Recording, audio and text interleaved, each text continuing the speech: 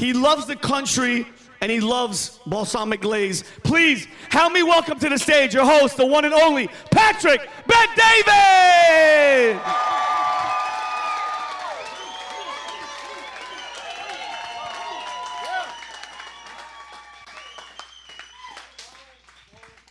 Keep the applause going, guys, one more time. Give it up for PBD.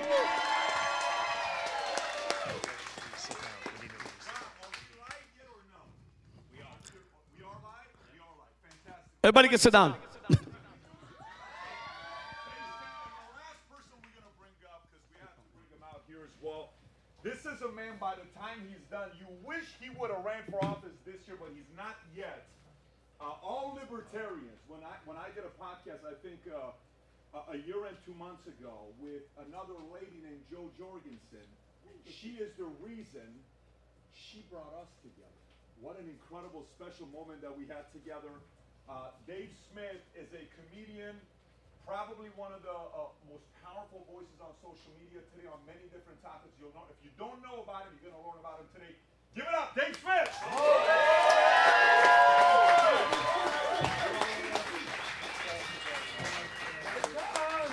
Man, grab a seat. Thank you. Oh, it's a little chilly in here. Yeah. Let's do this. Okay. How many of you guys watched the podcast this morning, by the way? Anybody watch any of it this morning? Did you watch the whole thing, or you just kind of watch a clip of it? What'd you watch? The whole thing? Parts of it? Let me just tell you, whoever, by the way, let me put it to you guys this way, how crazy it was this morning with our podcast. The guest we had on the podcast today, I don't know the last time he was trending. It's fair to say 2016. An hour after the podcast, he's been trending all day on Twitter today. All day, thanks to the friendly conversation we had on the podcast today, which is fantastic. For those of you that haven't seen it, we'll give you a clip. You'll get a good understanding of it. Dave, for the audience that doesn't know you, do you mind taking a minute and just introducing yourself to everybody? We've got a lot of topics to go through. Some of you that are here for the first time, we're going to talk a lot of politics today. We're going to talk some business today. We're going to talk a lot of politics. We got some crazy things that's going on. We got a couple of weird videos to give you. We're going to talk about the movie Sound of Freedom. Anybody seen the movie Sound of Freedom? Yes or no? Record breaking. It just hit $100 million, by the way. It tops Mission Impossible. So we'll talk about that.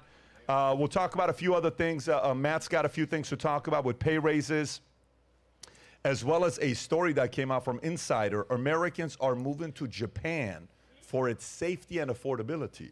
I can totally see Okafor moving to Japan for safety and totally see that part. And then we got a couple other weird things going on. One of the topics here that Adam was really insisting we had to talk about, it's a topic that the title here will give it away. Marriage outdated? 2 out of 5 adults think the tradition no longer matters. We're going to see how you feel about it. We're going to see how Adam feels about it. Everybody else here is married, but maybe Adam's going to have a different perspective. Maybe I'll get married after the show. Maybe there's someone in the crowd. What we got? I believe in miracles. That's a tough one here, but we'll see what happens. So, Dave, for people that don't know you, if you don't mind taking a moment and introducing yourself. Sure. I'm Dave Smith. I was the campaign director for Anthony Weiner. We didn't quite get him over the hump, but we did what we could. Now, I'm Dave. I'm a stand-up comedian and a libertarian podcast host and talker of shit. Talker of shit. Yeah. Yes, shit talker. There's no question about it. So I think we just kind of talk about what happened today, and we'll go on to all the other topics, right? Rob, do you mind showing a glimpse of what happened today on the podcast? Now, how many of you know who Anthony Weiner is? Raise your hand if you know who Anthony Weiner is. How many of you guys don't know who he is? Raise your hand if you have no clue who Anthony Weiner is. Okay. How would you describe who Anthony Weiner is? Okay, so Anthony Weiner was a congressman from my hometown, New York City, and he's a congressman named Weiner. It's not Weiner? And he, nope, unfortunately it's pronounced Weiner. And he accidentally tweeted a dick pic. Yeah. Now, in his defense, these were the early days of Twitter, and we all made mistakes. Of course. But he was trying to direct message a dick pic to some chick, and he accidentally just tweeted it. And then he immediately... A 14-year-old chick. No. This is not the 14-year-old. That came later. Oh, my bad. He was just trying to message some chick of age, just good Christian fun. And so now this is the early days of Twitter, okay? So he tweeted it instead of sending the message, immediately realized he tweeted it, and then hit delete. And I guarantee in his mind he went, caught it. Because he didn't understand how the internet works. So he deleted it, but there were 500,000 screen grabs of this thing already. And so he was forced to resign in disgrace for being a congressman named Weiner who tweeted a dick pic. By the way, can we do a poll, PBD? Real talk, men. Right now, raise your hand if you got a picture, dick pic in your phone right now. Wow, wow, Sapala. And by the way, men, just before you answer, full disclosure, come on. We will be checking phones after so the show. Sapala went there. We're gonna find out. We'll be confiscating phones by the end of the show. By the way, I know you got something, Okafor. Come on, stop it, bro. What Matt just asked, FYI, PHP, just some of you guys that are here, this is not the typical way we talk at the conventions, but get used to it. This is the podcast. That's how Sapala started it. Let's just... So, but go ahead. So what else could you say about him? So aside from that, what happened with Weiner? At one point, this guy's about to be a mayor. He was #2 in the campaign for New York City. He made a comeback after having to resign in disgrace. He comes back. He's running for mayor of New York City. Not a small job. He is in the top of the polls when yet more dick pics come out. And that's New York City. Listen, we're a harsh but fair people. Like we were still considering him after the first dick pic. Yeah. But then the second dick pic, we were like, dick pic me once, shame on you. But like, the second dick pic, we were like, that's too much.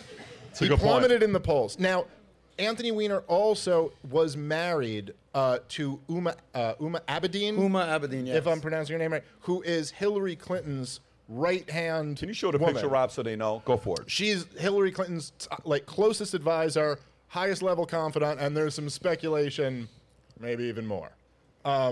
I don't know about that. But so then Weiner, in 2016, another scandal comes out where this time I think he had actually messaged an underage girl.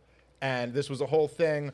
I forget exactly how it went down, but the NYPD went and raided his house. They seized his laptop. Now, they realized that on this laptop, there are a ton of emails from his wife, which also include a whole bunch of emails from Hillary Clinton. And this is actually what prompted Comey to reopen the Hillary Clinton investigation just a couple weeks before the election. So this guy, in some ways, got Donald Trump elected president. Yeah. It was certainly one of the He's an American hero. Yeah. Listen, the guy, he at did the end, he came service. through. It all starts with I a gotta dick thank pic. him. I want to meet this guy. Tell him thank you. You try making an omelet without a few dick pics. So, having said that, this is what happened on today's podcast, a very friendly conversation we're having. And I simply asked a question. It was not a crazy question. It was a simple question, and it led to this. So, Rob, if you got it, if you can show this clip so we can get a reaction to it, and then we'll go from there. And Paula Grober, Danny Casolero. Can you see the video or no? Because I don't see the video on the cameras. Just so you know, I don't see myself on the videos here. Ilana, if you can put the videos here so we can see them the way it was this morning, because right now I'm seeing myself. Okay, perfect. So if you want to go to the, is this it? This is the 1 minute clip. That Perfect. We That's the one I want you to show. Go for it. Oh man, Paula Grober, Danny No, not this one, Casolero. Rob. Not this one. No. I want you to go to the one. And that's Valuetainment. Go to my personal account. Go to my personal account. If you can show the screen with Twitter. If you can, just stay here with me. I don't need to see myself. There you go. If you go to my personal account and go a little lower, that one right there, all the way at the top. That one right there. Make that bigger. It's like 59 seconds. And pissing people like you off. That's my. Okay, go back. Go for it. Play it. Served in the military and dragging their name I through have the a dirt. reputation to ask tough questions and pissing people like you off. That's my including reputation. including dead people who I'm going to stand up for. Oh, trust me, we are standing up for them more than you are standing up for them. Let's say you better get back to that list because we're going to clear some people's names today. My question for you is, how is it that in the last 50 years, we don't have a single candidate? Everybody has their own. Hey, John F. K. was a playboy with Marilyn Monroe. Trump, Karen McDougal, Stormy Daniels. You know, George Bush linked to 9/11 and weapons of mass destruction. Bill Clinton linked to Arkansas women, all this others. Everybody has a reputation. How is it that the reputation that follows them is people close to them die. Why is that a story that many people believe in? Why is that? Are the Clintons in their 70s yet? You don't think I can make a list of other people who are 70-something years old and say this person died, that person died, this person died? Hold on. How come they haven't done that with Bush? He's in the same age. I have no freaking idea why they haven't. How come they haven't done that with Trump? Hold on a second. But so are you saying? So you agree with what I'm saying? How come they haven't done that with Reagan? So how come they haven't done that with Kerry? What point are you making about these men and women who you listed? How is it so many people close to them die? How is it so many people close to them? Everybody dies. How is are it you so suggesting? Many Okay. I'm asking the question. You're asking a bizarre question. Exactly. Did people die? Off. Did people die? No. What pisses me off, and I'm going to say this again because you apparently are not listening to me. You read a list of people off an obscure website of conspiracy theory, taking a Venn diagram of everyone that ever worked in the orbit of someone who served in public life for 50 years, and you listed them, including people in the military, including strangers you could not pull out of, and you are implying that there's something nefarious. Let me finish my thought. Let me finish my thought. Please do so, because I got another source coming in here for you. You're implying both with the question and with the website. The website says it explicitly. You're implying it. Let me finish. Go ahead. You're implying that something. You are implying until he's done. Go for it. You are implying that something nefarious is afoot both with the question and with the list. Hillary Clinton, she's a big girl. I'm a big boy. You're a big boy. The people that you just listed. They're all. Listen to me. No, these are obscure people that you could not pull out. Great politician, buddy. Wait a minute, hold on. Fantastic. You know what? You are the classic bully. You list someone's name, and are you going to go back and clarify? Anybody that's the are you going to go clarify? You know what the qualities of your personality is. You want to really know that. Ad hominem attack on me is going to somehow clear that person's name? There isn't anybody at this table that's a bigger bully than you. I tell you. Oh, yeah? You just listed some stranger with PFC. Very good, deceptive way of pinning. Good for you guys. You're reading Good for you. You're reading a conspiracy website. Good for you. Some people say. Yeah. Some people say, look at that fucking website. I just sent to you. Pull up the Wikipedia. You want a conspiracy website? By the way, this went on. Literally, this went on from 2 hours. Wow. Yeah. Well, technically, the awkwardness started before the podcast. 5 minutes before the podcast. He was very disrespectful when he showed up. Yeah. Intentionally, perhaps. And then he apologized in the last 10 minutes, which was, respectful for him to do it. Yeah. He was being a dick. Maybe a dick pic. Yeah. No, he didn't text me anything. I didn't get any text from him afterwards. Check your phone, Pat. No, I'm not going to get any text from him.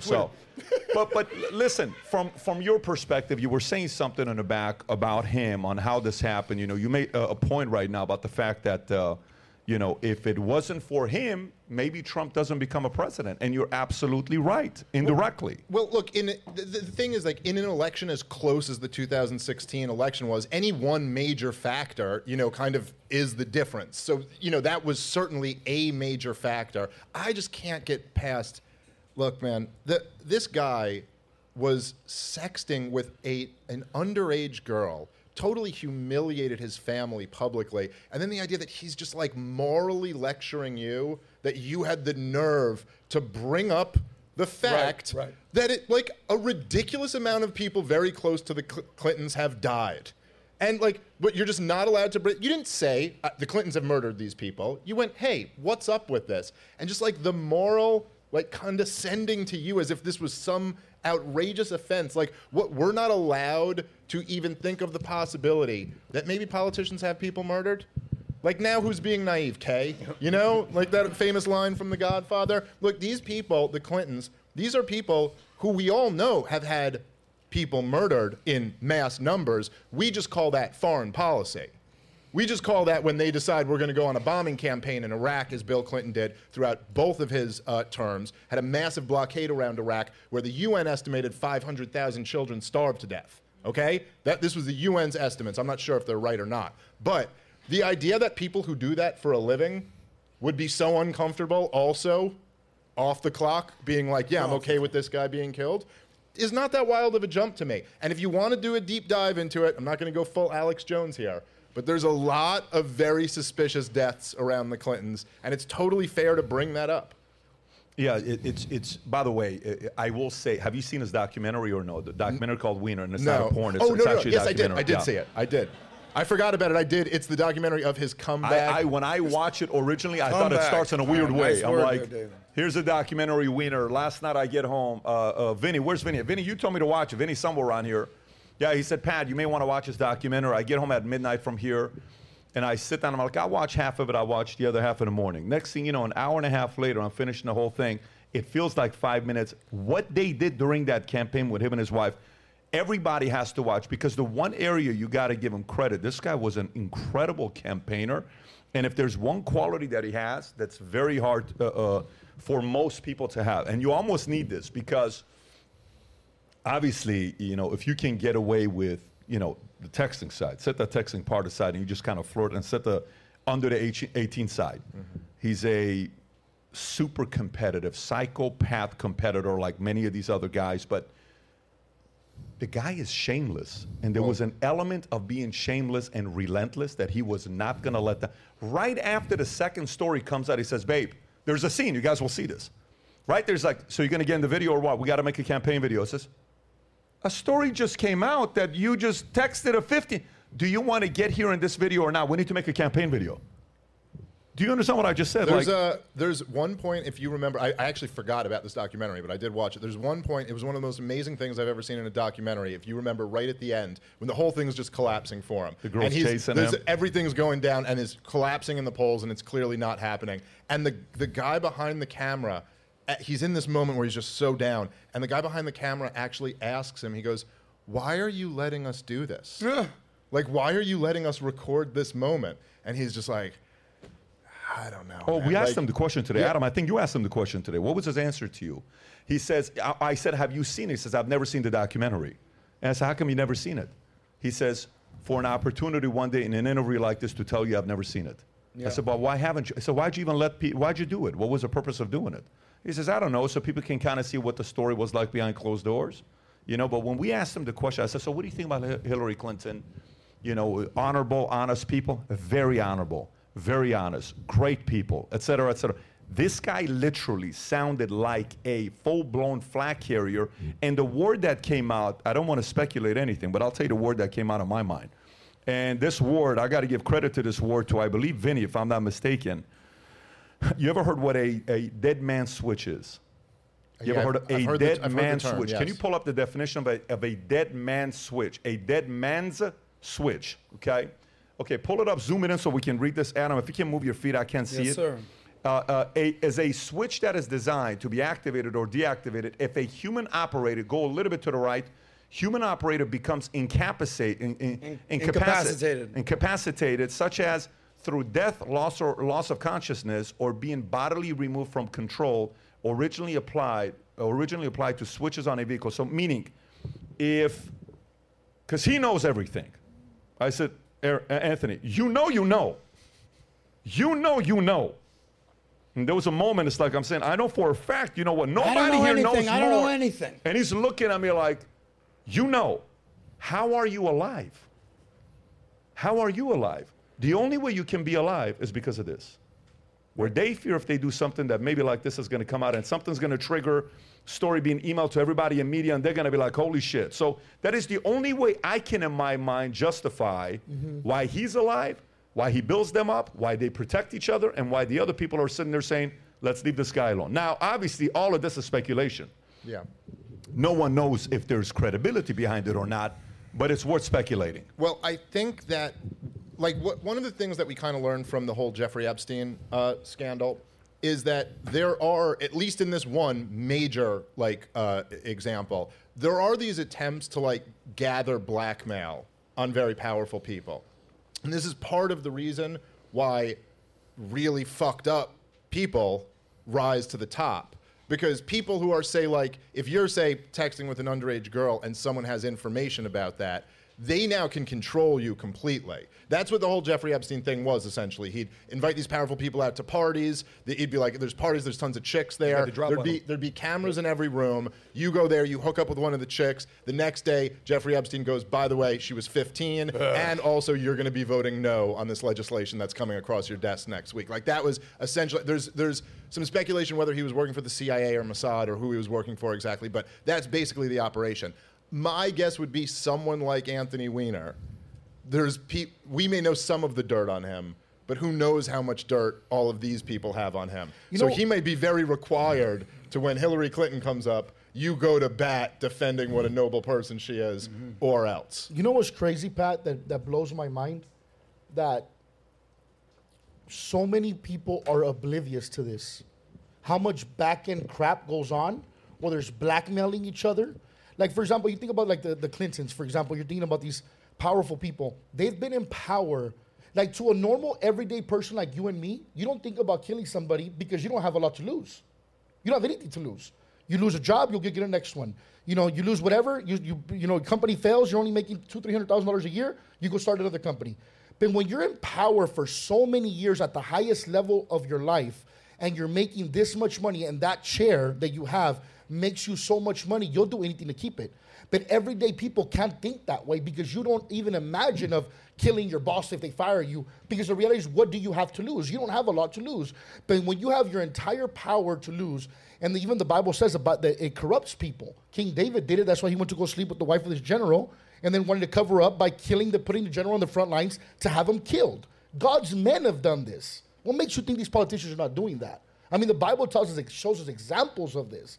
So the fact that in politics, when people are like, you defend your candidate as if they were never to do anything wrong, or your party's the one that, oh my God, it's like, bro, you can't imagine what's going on behind the scenes. They have to keep their power, and they will compromise, and they will kill if they have to, just like King David killed in order to keep a secret the fact that he had impregnated the wife of one of his generals. I gotta say, it's very soothing to know you have no desire to kill your boss like any kind of. That's why I don't do well with bosses, because I do have those thoughts. So, you know, and with my record, you know, I come through. By the way, Ricky walks in. We're having dinner. I say, Dave, this is Matt and Sheena Sapala. You know, here's who they are. This is what they do. Here's Rodolfo and Ceci Vargas. They're doing this. They're doing that. Here's Ricky. Just got out of jail just last week. And so, very cool. Good to meet you. I don't know. I looked at it, checked out to me. I was like, welcome home, dude. But you paid your debt. The only person, everybody, you got to know that the only person here looks like they're dressed appropriately for the location in South Florida. We got to give it up. Ricky's out there. Look at him right there. With the calves, with the shirt. We're dressed in suits. The heater is on. Anyways, let's go to the next story. Next story, marriage outdated. Marriage outdated. Adam, be ready. 2 in 5 young adults think that picture is kind of selling the idea. Yeah, exactly. With the Uma. 2 in 5 young adults think the tradition no longer matters. A survey reveals that 2 in 5 young adults consider marriage an outdated tradition, with 85% believing that a fulfilling and committed relationship doesn't require marriage. The sentiment is more prominent among women, 52%. Wow, 41% men. The survey reflects a broader trend, as 1 in 4 40-year-olds in the U.S. have never married. And 34% of people 15 and older have never been married. 15 and older. 15 and old, never been married. Okay. The rising cost of weddings is a major deterrent, and 73% of millennials and Gen Zers considering it too expensive. Young adults feel judged for not being married, especially by their mothers. 69% of women, 27% of men. Fear of divorce is also a significant factor, with 47% expressing concerns, and many couples lack plans for shared responsibilities like pets and children in case of a breakup. So, Adam, what do you think about this article here? Well, like, is marriage worth it? Is it not worth it? What are your thoughts on this? I mean, let me just say this. I think that at the end of the day, men and women are better together. I think we're here with PHP. I think you guys, how many of you guys are married couples working together? There you go. There you go. Literally everyone. Exactly. And I'm not pandering to the audience. I genuinely believe that. Respect. But 90% of hands we just went up. Yes. Yep. Well, I don't know what that was. But you might have saw that it was trending on social media. Me and my ex-girlfriend, Chelsea Handler, had a bad breakup. yeah, heartbreaking. I remember you were emotional about it. I'm into that used-up 50-year-old lady vibe. And I think there's two things going on here. I think, number one, women have been fed a bowl of lies from modern-day feminism, telling them that they don't need a man, go out, work, like make your money. Why need a man in your life? Just do it by yourself. And I think that's just an absolute shame, because I think that women, the number one role of a woman, whether it's... Here we go. Here it is. I think and I ask married women all the time. Get the shoes ready, lady. Here we go. Ladies. I don't care how much money you make, what you do for business. The best thing you've ever done is have children and raise great children, okay? I'm looking at many women right here. As amazing as Sheena is, and as amazing as Marlene is, whoever's out there, your kids are the best. Are they not? Okay, you would trade everything Did you notice you're doing how quiet they were? Well, yes. Just recently, it's been summer, kids been home. It's like, listen, my kids are not good. They're not going to school right now. No, I know. Parents feel it, if you got the kids at the house. And I know, Matt, with your dozen kids, you know what I'm saying about this, brother.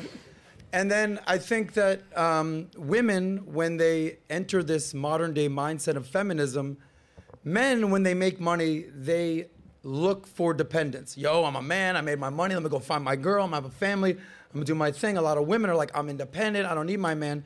So it's sort of counterintuitive. Men are very fearful these days. Why? Because of the court systems.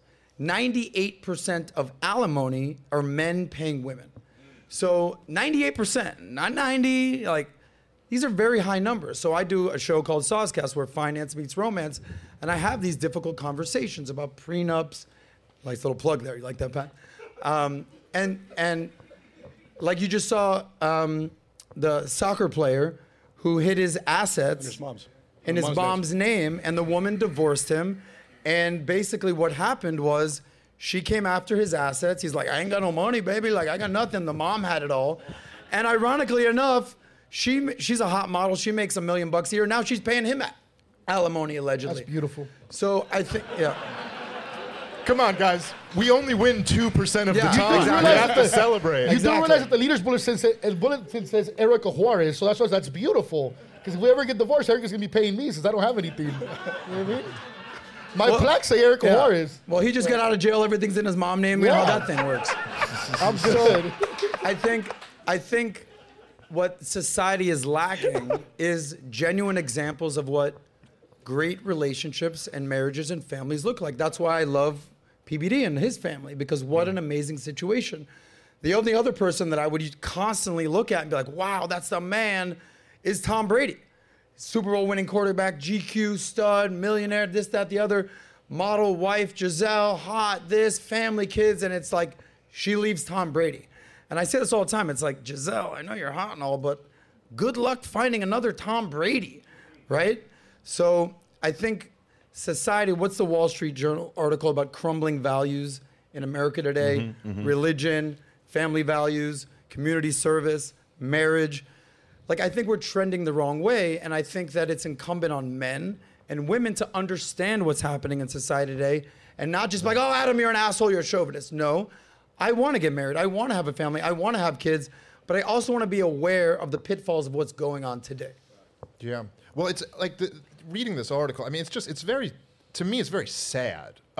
Number one, because it's just, like you said, it's a clear sign of like societal decay that we would even be in this situation. Look, the objective reality is that marriage is the best situation for children. And that should be our priority. What's best for the children? And there's something so perverse about our current culture where there's so much focus on kind of like the individual. This is one of the things that drives me crazy about always celebrating people who come out as trans. And they're like, oh, this is wonderful. You're being who you are. You know, you were always a woman and you have to live as you feel. And like, no one ever seems to go like, hey, what about the kids? And what about your penis? Is this not different? Well, yeah, turns out you don't have to do anything to that now. But it's just like there doesn't seem to be concern about this. And that, by the way, that's how society continues, is through children. And just to your point, Adam, I mean, look, I would say, I don't think it's just like a thing for women. I mean, I love my career. I really love it. I have my dream job. I love doing stand-up comedy. I love doing cool shows like this. I love it. I make a very good living, not compared to some people, but compared to the general population, I do very well. And I have a career that I'm passionate about, that I love. That's pretty rare. It's a small percentage of society who has that. And still, if you were to ask me, what's the most meaningful or important thing in my life? It's not like career is number two. It's such a distant number two. Like, the older you get, the more you realize all that really matters is family. That's all that matters. And I think it's very easy, particularly for women, just because they do have more of a biological clock, just that's the reality, than men. It's very easy when you're 25 to be like, I don't really care about any of that. I'm having fun, I'm doing my thing. And then it's very easy to do that up until you're 35. And by the time you're 35, you're up against it. You're in a high-risk pregnancy if you get pregnant at 35, no matter what it is. Pregnancy is what it's considered. You're increased the risks of something going wrong. On top of that, if you're 35 and single and you want to have kids, you better find the guy like immediately. Ladies, you don't I'm have single much out of a there. If you're window. out there, where we at? And I think there's kind of this I remember being young, like being really young and feeling like 40 was really old. You remember like that feeling of like what 40 felt like when you were 20? Sure, 28. And you were like, I've been 40 for 3 years now, Dave, so I get it. Well, you're really experiencing it. But like you remember that, and it almost feels like that's like the end. Like 40's the end, you know? But it's not. It's the halfway point.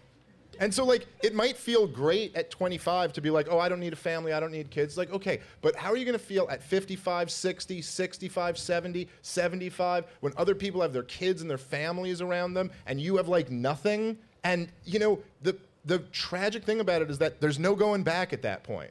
Like, you've kind of got to figure this out now. And so it's awful that we don't, like...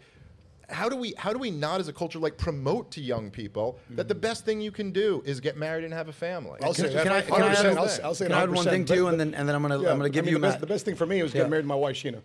Best thing ever happened in my life was marrying my wife. I got married at 21, 22 years old, coming out the military. Had my son at 22 years old. Got divorced at 22 years old. Filed bankruptcy at 22 years old. PTSD, 22 years old. Babe, remember we were moving our boxes? I showed you my PTSD certificate. It went to the shredder to shred. I wish I kept it. But I'm going through all this stuff. And some of the worst dark moments in a man's life is knowing that your children just got ripped away from your house, that you have to be told by the courts when to see your kids, that the courts say you pick your kids up at the Walmart here, the parking lot, you meet here, and like you have supervised visitation, all this bullshit. Yeah. And when you see your child support money going and it's not going to the child, so men will look at it that way. And that's the way I looked at it. So for me, I did a deep dive into my faith. When I looked at that Wall Street Journal, this is when I started going to Calvary Church in Orange County, Calvary Church. What's that mall there? In South Coast Plaza, right there, Calvary Church. Yeah, Raw Reese and Greg Laurie.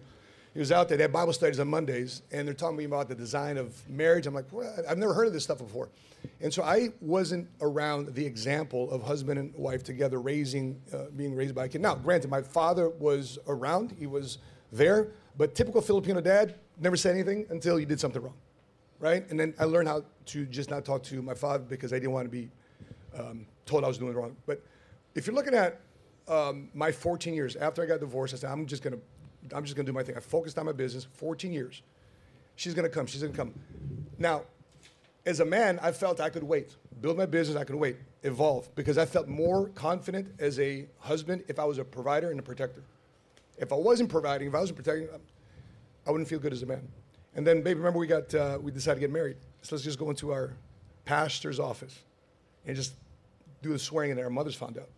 Like, oh no, you're not gonna do that. Next thing you know, family comes in. We spent, how much was our budget for our wedding? $1,000. How much was your wedding dress? $100 for a wedding dress. Save that money. Save that money, baby. Our wedding downstairs, everybody's pumped up, excited.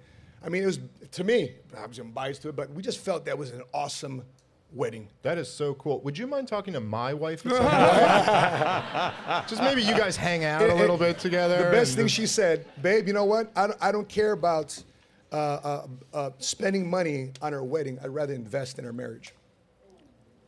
That's a wife right there, y'all. That's a wife. Sheena, you got any younger sisters? You got any like? Right. But hey, Pat.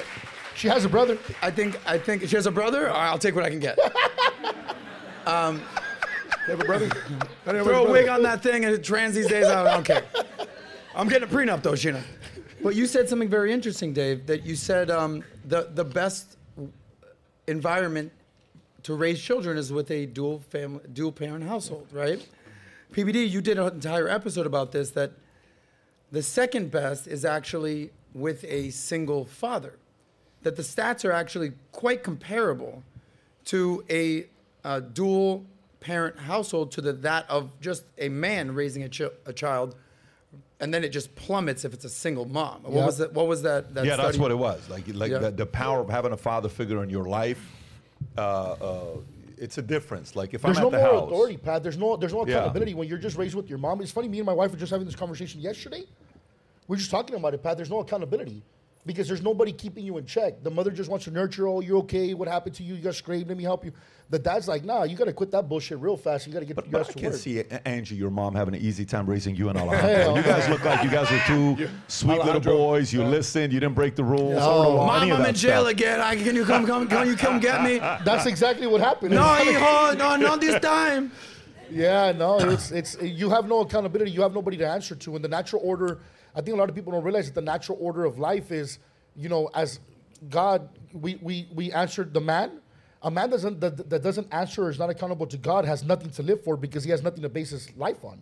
So the natural order is God, the head of the household, and the wife, and then the kids. And when you disrupt that natural order of life, you're done. There's no way you're going to have a healthy life if you continue to live that way. So to me, it's like, yeah, of course it makes sense that single fathers are raising better kids than single mothers. Mm-hmm. Not because moms suck at it, it's because the dad needs to be there to have an accountability over that child. Mm-hmm. The fact that I got in trouble so much was because my dad was not there. My dad's not a deadbeat, he was around, but my dad, I just felt like I get away with more because dad was not there to tell me, hey, you can or you can't do this or whoop my ass like he did when I was around them all the time. It kept me in check. So yeah, it makes total sense. You know? I would also just add to this because I agree with everything you guys have been saying, and I think it's very true that one of the things that disincentivizes men from wanting to get married is kind of these artificial legal liabilities that are. Matt, you dealt with this, Matt. Exactly. So there's no question. And I had about custody that. of kids.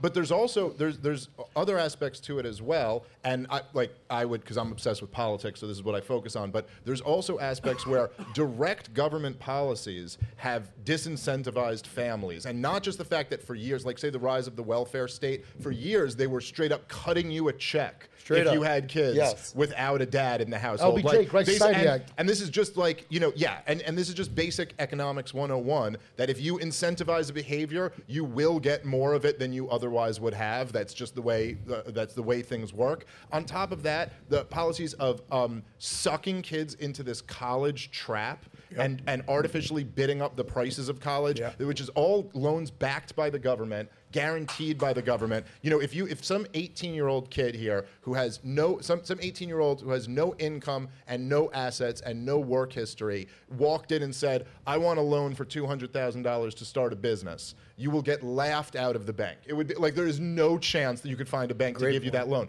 But if you go in there and say, I want it for college, boom, rubber stamps, here you go. No problem sending you into debt. It's the most vicious type of debt. It's worse than credit card debt. They can garner your wages over it. You can't file bankruptcy to get rid of it. Then at the same time, we've had policies such as artificially low interest rates, the Federal Reserve buying mortgage-backed securities on a regular basis that have bid up the price of housing. So you have these guys, it's like these 25-year-olds who come out of college. They kind of did what all the adults around them were telling them is the right thing to do. They're $150,000 in debt. The average price of a home is like $800,000, and the kid works at Starbucks. And he's like, well, how the hell am I ever going to get married and like provide for a wife and a family? And to be fair, this is part of the reason why so many of those kids start demanding socialism. And I kind of, as much as that's not the direction we want to go in, you kind of understand where the corruption in this system has failed so much that they're like, well, this is impossible. Like, how could I ever get out of that? And they've also probably been on, crazy psychiatric drugs for most of their I also life. think there's one other issue, especially among younger people, and that's hookup culture. Yeah. And I, quite frankly, have been a good benefactor of some of this hookup culture. But women now view themselves. Women now view themselves as, if the guys can do it, I can do it. And I think we can all agree there's a big difference between a guy sleeping with a bunch of women versus a woman sleeping with a bunch of men, and that is pervasive amongst women, and it's sort of ruining women's asset right in the marketplace. And it's asset value. That's right. Asset value. That's right. With that ASSET. All right. But men and women are not equal in that regard. You caught me on that one? It makes sense why he's single, by the way. It totally makes sense. But I'm a man with options. That's the difference, y'all. Is there any signs you get of the desire to one day get married? Yes or no? Any signs? Like, give me this much of a sign. Yes or no? Adam, no signs here. It's just I've been the benefactor of part of the hookup culture myself, Mr. Tinder, swipe right, elite Yelper. No dating apps. All right, so let me go to the next That's one. another thing. By the way, let me go to the next one until you keep hooking up with these stories. Okay, all right, so next one here. All right, Americans are moving to Japan, okay, for its safety and affordability. Insider story. By the way, can you guys imagine Ricky living in Japan? Yeah. Right? What would happen? What's your name? You know. Sumo wrestling, maybe. The number of Americans relocating to Japan has seen a steady rise with 6,642 individuals making a move in 2022. The population of American expats in Japan has reached 60,804, a significant increase of 57,000 in 2020, according to the country's Ministry of Justice. Wow. Safety is a primary motivator for Americans choosing Japan as their new home. As Veronica Hansen, who moved to Japan with her family, explains, my children had to do active shooter drills. I just exploded and said, we don't have to stay here. Let's go. The country's reputation for safety and minimal presence of gun violence provides a sense of security. Affordability is another key factor driving the migration. Alex Evans, who moved to rural Mukaishima Island, emphasizes the cost advantages, saying, for a 3-bedroom house, I pay 65,000 yen, which is the same as $463 a month. Nice. If I were in Hiroshima, my rent would be more expensive. So, any consideration of wanting to move to Japan? Ricky, I'll go to you first. I have you know what I want to go, what I would want to see, Pat? How many of those are Japanese Americans versus just Americans? So keep in mind, this is an insider story. Right. Insider story is typically leaning left. So the story they're trying to say, I don't know if you caught two or three comments they made. I totally caught gun, it. Yeah. training, and I have to be careful with this and be careful with that. So all this stuff about America, this is why I want to go over there. Yeah, I think it's, look, here's the reality behind things. I love Mexico. When we go, me and Erica, we have property in Mexico, we have family in Mexico. I love Mexico, and Mexico's, when it comes out to gun violence, is a lot more dangerous than America is, right? Because a lot of people don't know that you can't, it's not legal to carry guns in Mexico. But yet all the criminals in Mexico have the guns, and many times in gunfights, they outdo the military in Mexico. But I would still not want to move to Mexico, though it's supposedly, that's home or whatever it is. It's the motherland, but I wouldn't want to go back. How come? Safety? No, it's just because this is like, okay, good. You could live in Japan for $400 a month. Where's your life gonna go? What legacy you're gonna leave behind? Like, how many people are building businesses over there? You can say, wow, look what they left for their kids. Like, I'm looking at Pat right now. We went to his house to go have dinner earlier. By the way, incredible dinner, Pat. I don't even know what Saturday at the beginning. It was just like a bunch of green stuff. I'm like, fuck it, I'm just gonna eat it, Some meatballs. And then I just saw meatballs. I'm like, I'm going for that immediately. But it was, so anyway. So I'm like, Pat has a couple, guys, security guards here. He lives in a good neighborhood. You have to say like his guards are there's people in his gate before you go in. They're armed. There's people going around 24 hours. Like, bro, why don't you just build a business and go live in a safer neighborhood? Like, I don't have to worry about that happening in my neighborhood. I live in a gated neighborhood, it's 24-hour security. I don't ever think about, my nephew's gonna get killed by gun violence. That it's just, you might. The only place I would have to worry about that is where I grew up in East Bakersfield, where that makes sense. But why don't you go, instead of running away from building something big, why don't you stay where you're at, build something big, and get out of the neighborhoods that potentially can have those things happen? Because like this whole shooting, there's guns everywhere, that's a bunch of bullshit. It's not true. Yeah, we have a lot of guns everywhere, but they also don't tell you how many times guns have prevented mass murders and how they protected families. You go to Japan, yeah, cool, bro. Nobody has guns, but the government can turn on you whenever you want. Like, it's so crazy to think that giving the government that much power over you, and some people literally want to do that, that's excruciating to my brain to think that you will only want the government to have power over who controls the guns. Every time that's worked out, every time that's happened, it's never worked out good for the population. So no, I wouldn't move. I don't care. I don't care if gun violence went up by 100% in America. I still wouldn't move because I could still move to a safer neighborhood and I could have security like you do. And that's it. Does it have to really resort to? Yeah, bro. We're humans. That's what it has to be resort to. People have been killing each other. Do you guys forget the first murder in human history was Cain and Abel. Cain and Abel. It was one brother killing the other. You're never gonna run away from this shit. Like, come on, get real, bro. Like, people are gonna kill each other no matter where you go. For a might second as well- there, I thought Adam killed Eve. I was like, I gotta reread. I'm sure he I thought gotta about it. I gotta reread that story. I'm sure he thought like I think don't about remember this. that. Came in Dave, and if you think Don't about give this guy any ideas, Yeah, bro. Dave, My name's Adam. I know. can't have that on my But record. Dave, think about this: the first murder in human history were God's grandchildren, literally. They were like, it's like Adam and Eve. Thank God, that was Grandpa. His grandkids killed each other. And you think that you're gonna run away from this when this is part of our DNA, no matter where you go in the world. Sometimes you guys forget that Japan went to China and threw the babies up in the sky and would catch them with bayonets with the knives and their guns. Like, you don't know your history if you think Japan is so peaceful. I also have a very bad history when it comes down to that. They went into China, threw them up in the air, and would catch them with the knife of their bayonets. Read your history book, see if you still want to move to Japan. Yeah, my father was born during World War II, and he was 2 years old and was taught during World War II by my aunt, his older sister, how to play dead in the streets in Manila, because the Japanese go through the city and bayonet everything. Bayonet They find everything. them Am I yeah. lying? Yeah. The Japanese Empire bayonets. was absolutely vicious, one of the most ruthless militaries Oh, for ever. sure. They have been a lot cooler since then, but they were pretty bad. They were pretty bad for a while, just for the record. So during my time in the Marine Corps, I got stationed there for a year. So I lived in Japan for a year on Okinawa.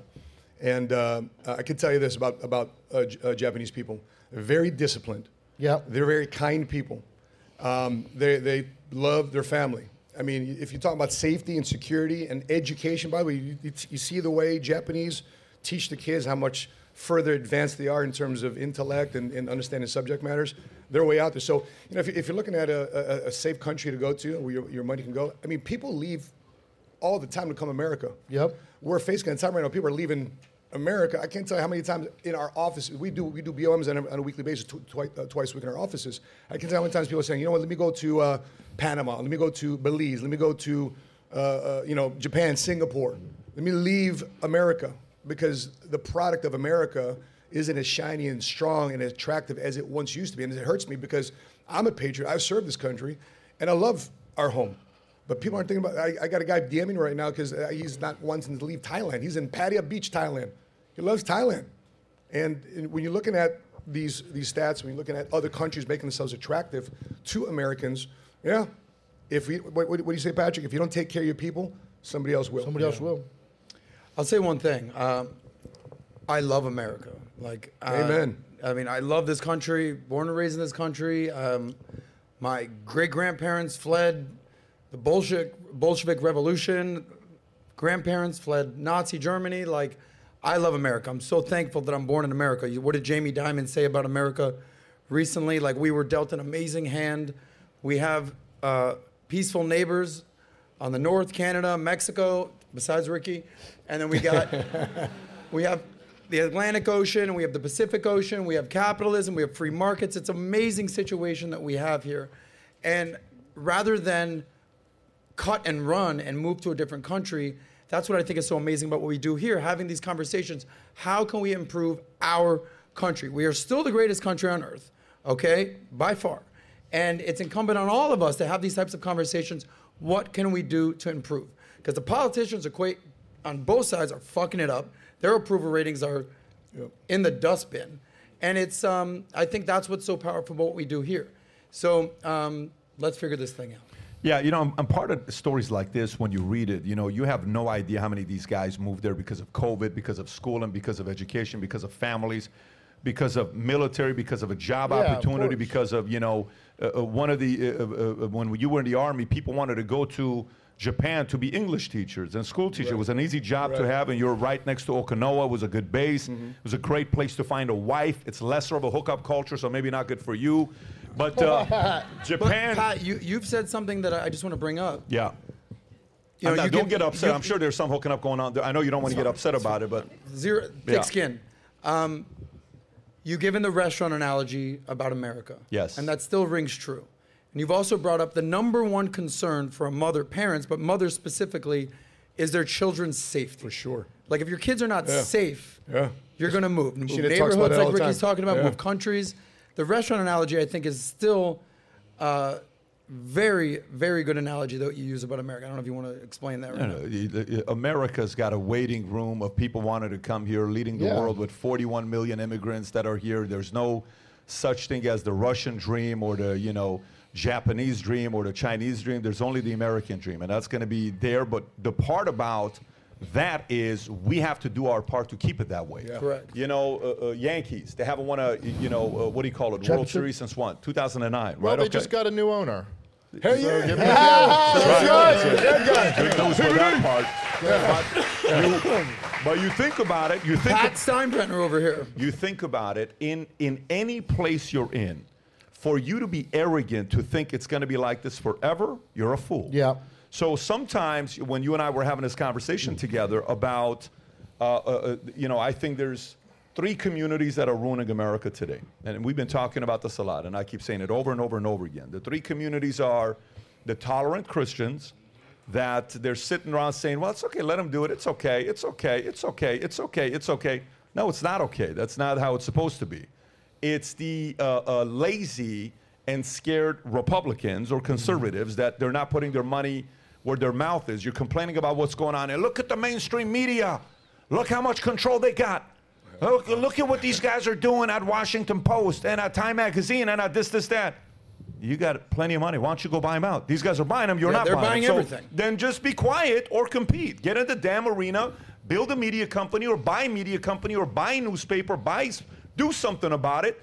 If you're not, sit the you-know-what down and don't say anything, especially with all that money in your bank account. Because the others, if there's one thing I got from Anthony Weiner today, is the following. Forget about where he's at.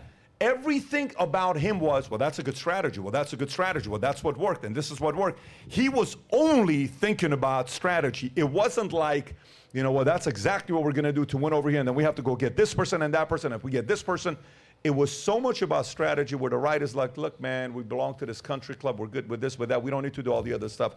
And then the last one is with my friend here, the libertarian everybody wants to see run for office, Dave Smith, is to do your thing libertarians. They're also part of the problem because there's too much of sitting there saying, listen, as long as you leave me alone and you let me do what I'm doing, I'm good.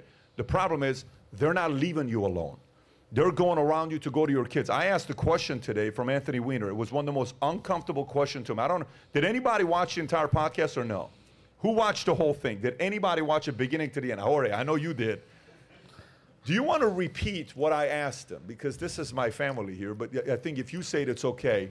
With a straight look on my face, I look at Anthony Weiner, and can you pull up that article first before I ask this question? You know which one I'm talking about by Timon.com. Go to the word queer and pull it up.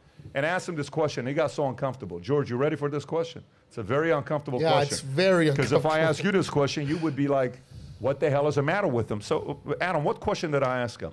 I believe you asked him when you were 10 or 12 years old, were people teaching you how to... No, that's not what I asked him. I asked him right there. I can say it if you want. I don't care. Go ahead, say it. You're telling we were having dinner. You said, are you any good at doing blowjobs? And he looked at you, I guess, kind of offended and confused. Yeah, are you any good at doing blowjobs? He's like, what? He says, so if it made you uncomfortable, so why would you be asking 10-year-old kids or teaching 10-year-old kids through these books how to do blowjobs? That was the question I asked him. Bang. I said, do you and I need to learn how to give blowjobs?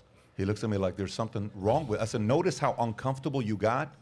Imagine how uncomfortable it is for mothers to say, keep those books out of my kids' faces. Go to this book here right now, Queer, that keep going down. This is what kids are reading right now in many parts of the country. Keep going up, keep going up, keep going up. Keep going up, keep going up, keep going up, right there. Boom. Go up a little bit. Hey, hello. Hello, here's how you do it. Go a little bit up, go a little bit up, go a little bit up. Boys with boys right there. Fantastic, boys. Here's how you do it. This is what happens. Yeah, so this is, and by the way, to be fair, even when I asked him, I said, would you want your kids? He says, no, I wouldn't want my 11-year-old. He's not even in it. And his immediate reaction is going to be what?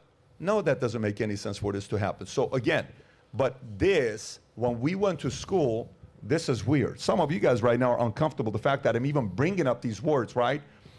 But because of tolerant Christians, because of lazy and scared Republicans, conservative, and because of do your thing libertarians, we're here. So if we think America is going to be the greatest country forever, you are naive, you're a fool. But if we realize, like, for it to stay the greatest country, like, for example, I watched this documentary, the only documentary I've seen Dylan cry, only one. He's watched a lot of documentaries. The only one that got him emotional where, babe, you'll remember this. We were in, where were we at when he watched this? Was it Bermuda? I think we were in Bermuda.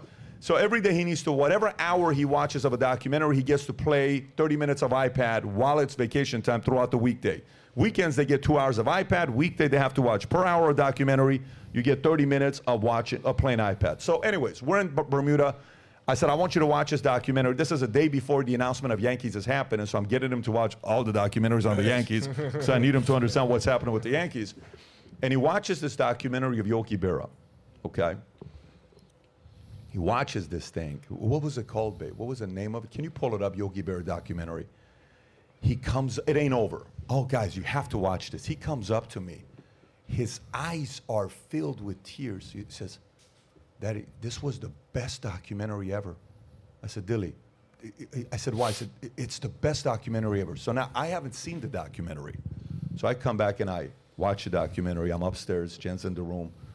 I'm like trying to hide away from Jen because I'm getting choked up like multiple times. Like, what the hell is wrong with this documentary? It's so emotional with the family, relationship, all this stuff. But you know what the whole thing was about? There is pride about Yogi won as a champion, then he won as a coach, and he was so proud of representing the jersey that when Steinbrenner fired him, he says, I will never come back in the stadium ever again. And the first time him and Don Larson, I believe, that threw a perfect game. I think I'm saying the name right. Don Larson threw a perfect game. Did he throw a perfect game? He threw a perfect game, and Yogi caught the perfect game. The day he and Don Larson come to the game for the very first time, do you know who threw a perfect game that night? David Cohen. So the first time, I think it's David Cohen, the first time he doesn't come to the stadium for 20 plus years, wow. Him and the guy who were the last guys to throw a perfect game coming, that night there's a perfect game. He's like, after the sixth. Can you imagine how emotional that is? You're like, what are the chances of this, right? It's like you wouldn't be able to put it in a movie script. Dude, you wouldn't be able to put this in a movie when I'm watching this. Like the odds of this insane odds, right, for this to happen. There might be one perfect game for the whole season for all the teams. I remember when Kenny Rogers threw a perfect game with the Texas Rangers. I was a diehard Rangers fan. But the point is, you're watching this, you're like, dude, you got to be proud. If you played for the Yankees, you coached for the Yankees, you got to be proud of the Yankees, right? If you were having any of the benefits of this great country called America, and this thing in one way or another changed your life, you are a coward if you don't do the fighting now. This is why I say those three communities have to understand, if you don't do your part, guess what? Very soon, I would never move to Japan. What makes you think you won't move to Japan? My family moved here from Iran. I would never move to Japan. We are naive to think we will never one day move to Japan. If America is no longer what America once was, guys, all of us may be moving somewhere.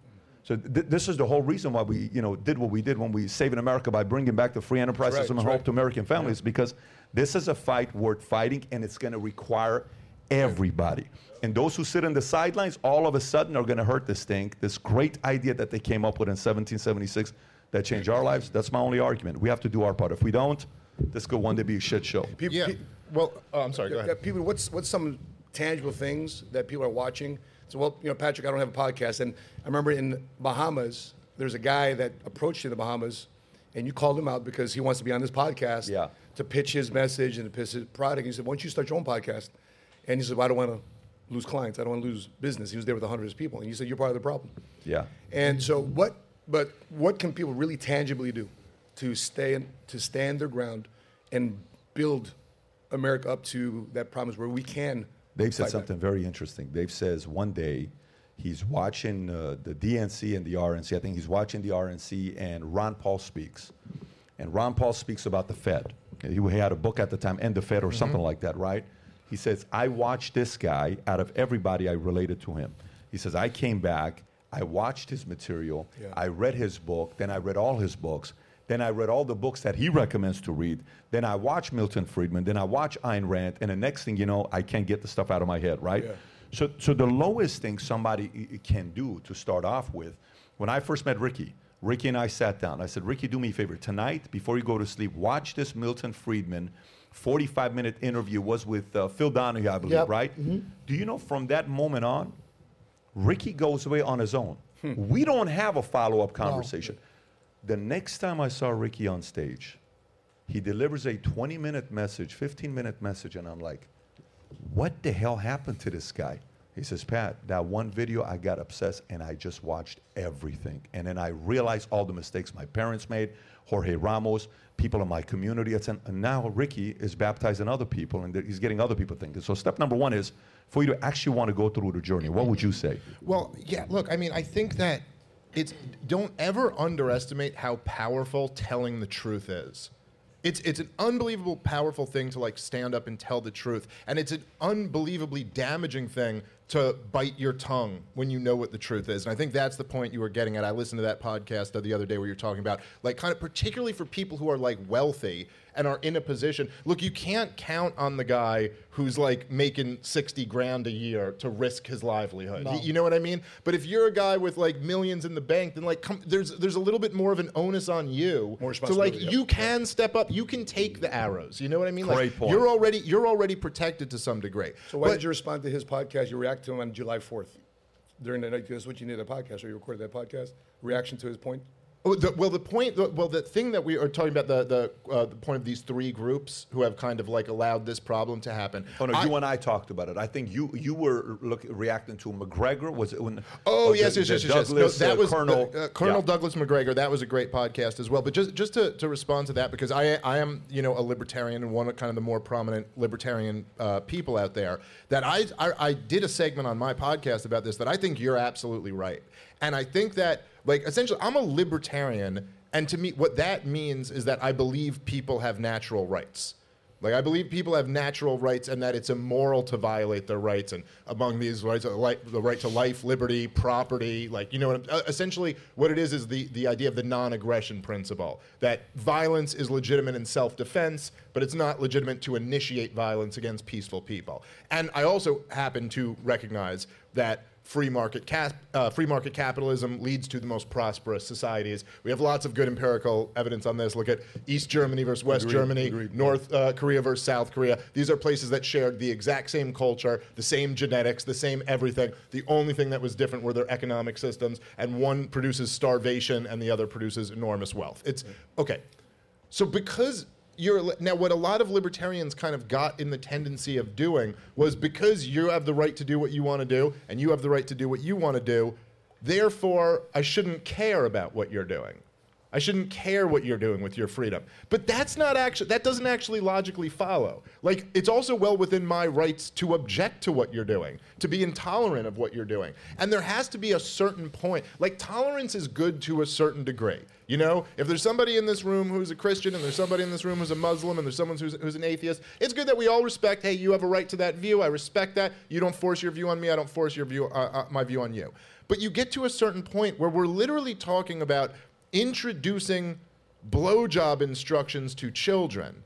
And you're like, no, like there can be no tolerance of this. And the fact that it's gotten to this point demonstrates we have been way too tolerant. Yeah. Like the idea that we were not up in arms well before this was even introduced into schools. Like, first off, I would argue that that's an act of aggression. Like that's children. This is an act of aggression on children. Yes.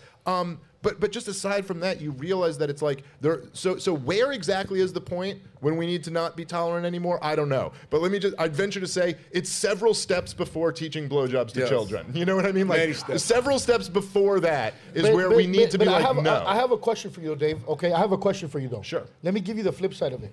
Okay. A child giving you a blowjob. I'm sorry, was that inappropriate? I'm a dirty comedian from New York. That is the reverse. No. Let me give you the flip side of it. How about all these people? There's only one party pushing this bullshit, okay? And that's a fact. That's a fact. Well, Okay? there's one party pushing it, and there's one party being completely complicit Hold and on. allowing them to push I it. agree with you. But here's my point. My point is this. There's only one party pushing it. Not the other party's not fighting it, but one party's pushing it, okay?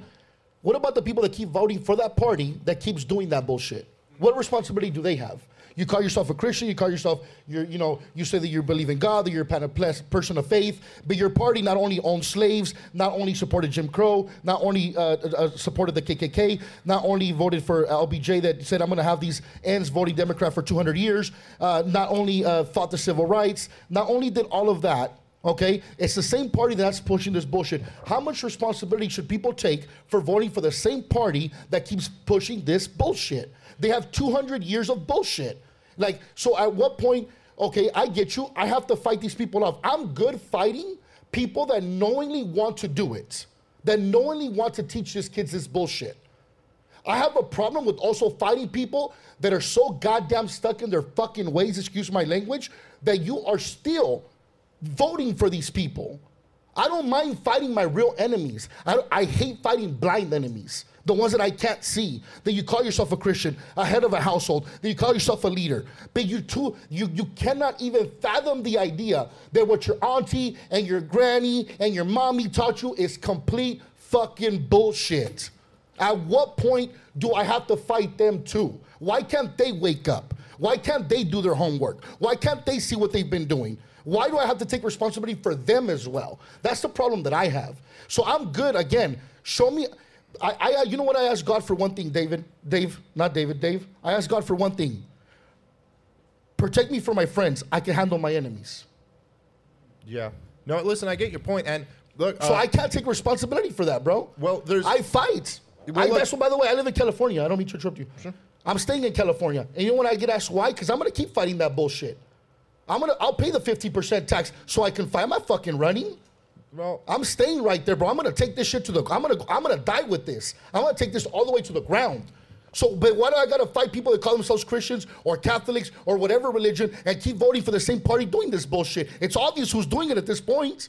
Like, why are you still my enemy too? Like, bro, these are people you're voting for. You know what's funny? I will tell you this, and I'll end with this, David, and I'll finish with this. I told, babe, what did I tell you about RFK? He's the only one that I'll ever do what? Remember I told you? I said, the RFK is the only Democrat I can see myself ever voting for. I'm even willing to switch for RFK. I am not stuck so much in the conservative Republican Party. Because I see this man, I'm like, dude, this guy's solid. You know how many Democrats can't do that the other way, even though they're so willing to go down the rabbit hole with this bullshit, bro? There's a reason for that. I think, Dave, you ought to break it down from the standpoint. So I have Fernando Lasso over on my place. He's from Ecuador. The singer? The famous singer, yes, Fernando Lasso. So he's at the house. He was my groomsman at my wedding, and one of the greatest pranks I pulled in my life was on Fernando. Hands down, it's got to be a top 10 greatest prank. It's incredible. If after we're done, I'll tell you guys a story. It's a great prank. Anyway, so he starts talking about Correa. Correa is the guy that's going to be coming back to run against the guy that they have right now, who's a conservative. Correa was the one that's like a Castro type of a figure. He's coming back, and he's probably going to end up winning the election next 2 months. He's super worried. He has no idea what to do. Am I going to leave? Am I going to do this? Am I going to do that? And he starts saying, well, I've always been a Democrat, but I'm starting to think I'm a Republican, and I don't know what I am, and He's kind of going back and forth. I said, Lasso, you know, it's no longer about being a Democrat or a Republican, because what you just said has nothing to do with Democrat and Republican. And you will take it from here, I'll give it to you, it's more from establishment to anti-establishment. For example, Anthony Weiner is a Democrat, but he's an establishment Democrat with Hillary Clinton because she's full-blown establishment. But also the Bushes are establishment. Of course, 100%. McConnell, 100%. establishment. So you can go and give a lot of Republicans that are part of the establishment. The people you have to look at are the anti-establishment candidates. Okay, now here's a problem with the anti-establishment candidates. The anti-establishment candidates typically get assassinated or they get eliminated. So if you look at anti-establishment, so you got Andrew Jackson, the first ever anti-establishment guy is Andrew Jackson. We can talk about our founding fathers going against what they did against Abraham Lincoln, but Andrew Jackson. Okay, then you got Abraham Lincoln assassinated. Okay, John F. Kennedy, anti-establishment. They wanted to shut down CIA. They wanted to shut down the Fed. Everything anti-establishment. Ronald Reagan, somewhat anti-establishment. Some could even say that Reagan was 50% establishment, 50% anti-establishment. Then from there, at first, people thought Obama was anti-establishment, but he ended up being, you know, establishment. Bill Clinton, well, maybe this guy's anti-establishment. Nope, he was establishment. Trump, anti-establishment. What did he want to do to Trump? So now, today, a clip with RFK comes out and everybody's trying to bash him, trash him. Today he's trying to defend himself, saying, hey, what are you guys doing to all this stuff that I'm doing? So the only reason you're saying I'm willing to vote for a Democrat, you're not willing to vote for a Democrat. Ricky, you respect those that are anti-establishment. Right. So it's no longer I'm a Democrat or I'm a Republican. I'm an anti-establishment person because I want to make the decision of what's best for my family. Right. I don't need you to make all the decision of what's best for my family. That's the RFK part. What would you add to that? Yeah, well, like I think to your point about like people being responsible for who they vote for. I mean, look, I can't argue that to some degree, people are responsible for who they vote for. And if you vote for somebody who's really awful, particularly if they've already been enacting these horrible policies, and then you continue to support that person or that party, there's definitely some responsibility that falls on you for that. I do tend to focus more of my outrage toward the powerful people who are intentionally inflicting this on Americans and have a little bit more sympathy for, look, the fact is that there's just been like, it's not as if Democratic voters just say woke up one morning and decided to think it was a good idea to force the vaccine on everybody in the country. There was a massive propaganda campaign where they were really fooled. I mean, like they genuinely believed they were listening to the expert science class. And look, man in a suit on CNN told me that this doctor is giving me all of the right information. Now, do they have some level of responsibility for that? Sure, absolutely. But I also think that there is, look, watch what happened with Donald Trump. The way Donald Trump just almost, look, for people who are at least our age, for younger people maybe not recognize this as much, the way he snapped the Republican base out of, you have to support every foreign war. Like they were, I mean, if you talked to your average Republican voter in 2007, and you said like, oh, I don't think we should have fought the war in Iraq, Afghanistan, I don't think we should be fighting any of these wars. They were like, what are you, some type of loon? What are you, some left-wing hippie? Everybody knows that we had to go fight these wars and we had to do this because we love our country. And in 1 second, Donald Trump gave all of them permission to just be like, no, you don't have to believe that. Hey, you were lied to. And they went, oh, you know what? We were kind of lied to about that. And I give Ron Paul a lot of credit for this, too. I think Ron Paul standing up there and saying this in 2008 and 2012 led the way for Donald Trump to come out and say it. And I think, in a way, look, RFK is polling consistently at about 20% within the Democratic base. And he represents a complete repudiation of everything Biden stands for. I mean, Biden's biggest policies were the vax mandate and this crazy war in Ukraine. And RFK is like, yep, completely against both of those. I agree with you, but here's the thing, though. If JFK was alive right now, would he be a Democrat? Well, it's a serious question. Well, I know, but it's impossible to know for sure. No, but I think according, he has a picture with the gun. He was anti-establishment. The party has definitely changed. The party is not in the same place that it was. What I'm getting at is that it's always one party that has the most of this bullshit going on, and that's just a fact. No, I agree with what you're saying. No, well, I'll give you pushback on that because I'll tell you that, look, immediately in the aftermath of 9/11, the Republicans were absolutely horrible on a national level. I mean, the George W. Bush administration. I'm talking about like for the schools. Let's not get away from the subject. The schools. Yes, no, but I'm no. We're talking about not on a federal level. We're talking about a local level. I know, but let me just hear out. The reason why Dave jumped in, you said the one side has always been on the wrong side. No, I said they've always pushed a lot of this bullshit. Yeah, well, yes, but I'm making the point that there's evolution with these parties, right? So at the time, while George W. Bush and Dick Cheney were instituting torture, they were pushing us into disastrous wars, it was actually the Democrats who were saying things like, which Obama was saying, which part of the reason why he got elected, even though he didn't follow through on any of it, that we should repeal the Patriot Act, we should close Guantanamo Bay, we shouldn't get involved in all these stupid wars. This was a message that was very appealing to a lot of voters. But it was all a lie. Well, whether it was a lie or whether he just they were spying on their opposition, and we know this already. No. Well, this is now you're fast forwarding to 2016. But whether it was a lie or whether Obama got rolled by powerful interests, I don't know for sure. But either way, he didn't govern that way. I'm just making the point that the parties kind of flipped on this issue of war, and now the Democrats are much more of the war hawk party than they were back in the wake of September 11th, and so. One of the things that's fascinating about RFK, and I think one of the reasons why a lot of people get upset when he's got some of his bad liberal positions, like he's liberal on affirmative action or he's liberal on some of these other. Yeah. I'm almost like glad he has those because I don't want him to be a right-winger. I want him to be the best liberal. I want somebody to try to bring the liberals back. And look, we can have contempt for the half of America that votes for the Democratic Party, But that is half of the voting base in America. And if we can't try to make them better, we're going to have a major problem in this country. Good point. I want to add something before we move on to the next topic here. You said I'm going to stay in California till what? Till they burn it down or something like that? I'll burn with California. Okay, perfect. So you said that. All right. And you know, all the people that jump ship or whatever you said. No, I okay. don't have anything against them. That's my goal. But I totally get it. But hear me. Some people, that's not their goal. That's my goal. I don't think it really is your goal. I think you're saying it. It's a good motivational thing to say, but I don't believe that's how you're going to think when you have kids going through certain places. Hear me out. Right now. Let me just say this. Of course, I just want to give you the message for you to be thinking about it. Process. You're a guy that knows how to reason, and we have some of the best conversations always together. That's why I love talking to you. When we go anywhere, you and I are always talking to each other. The best conversations.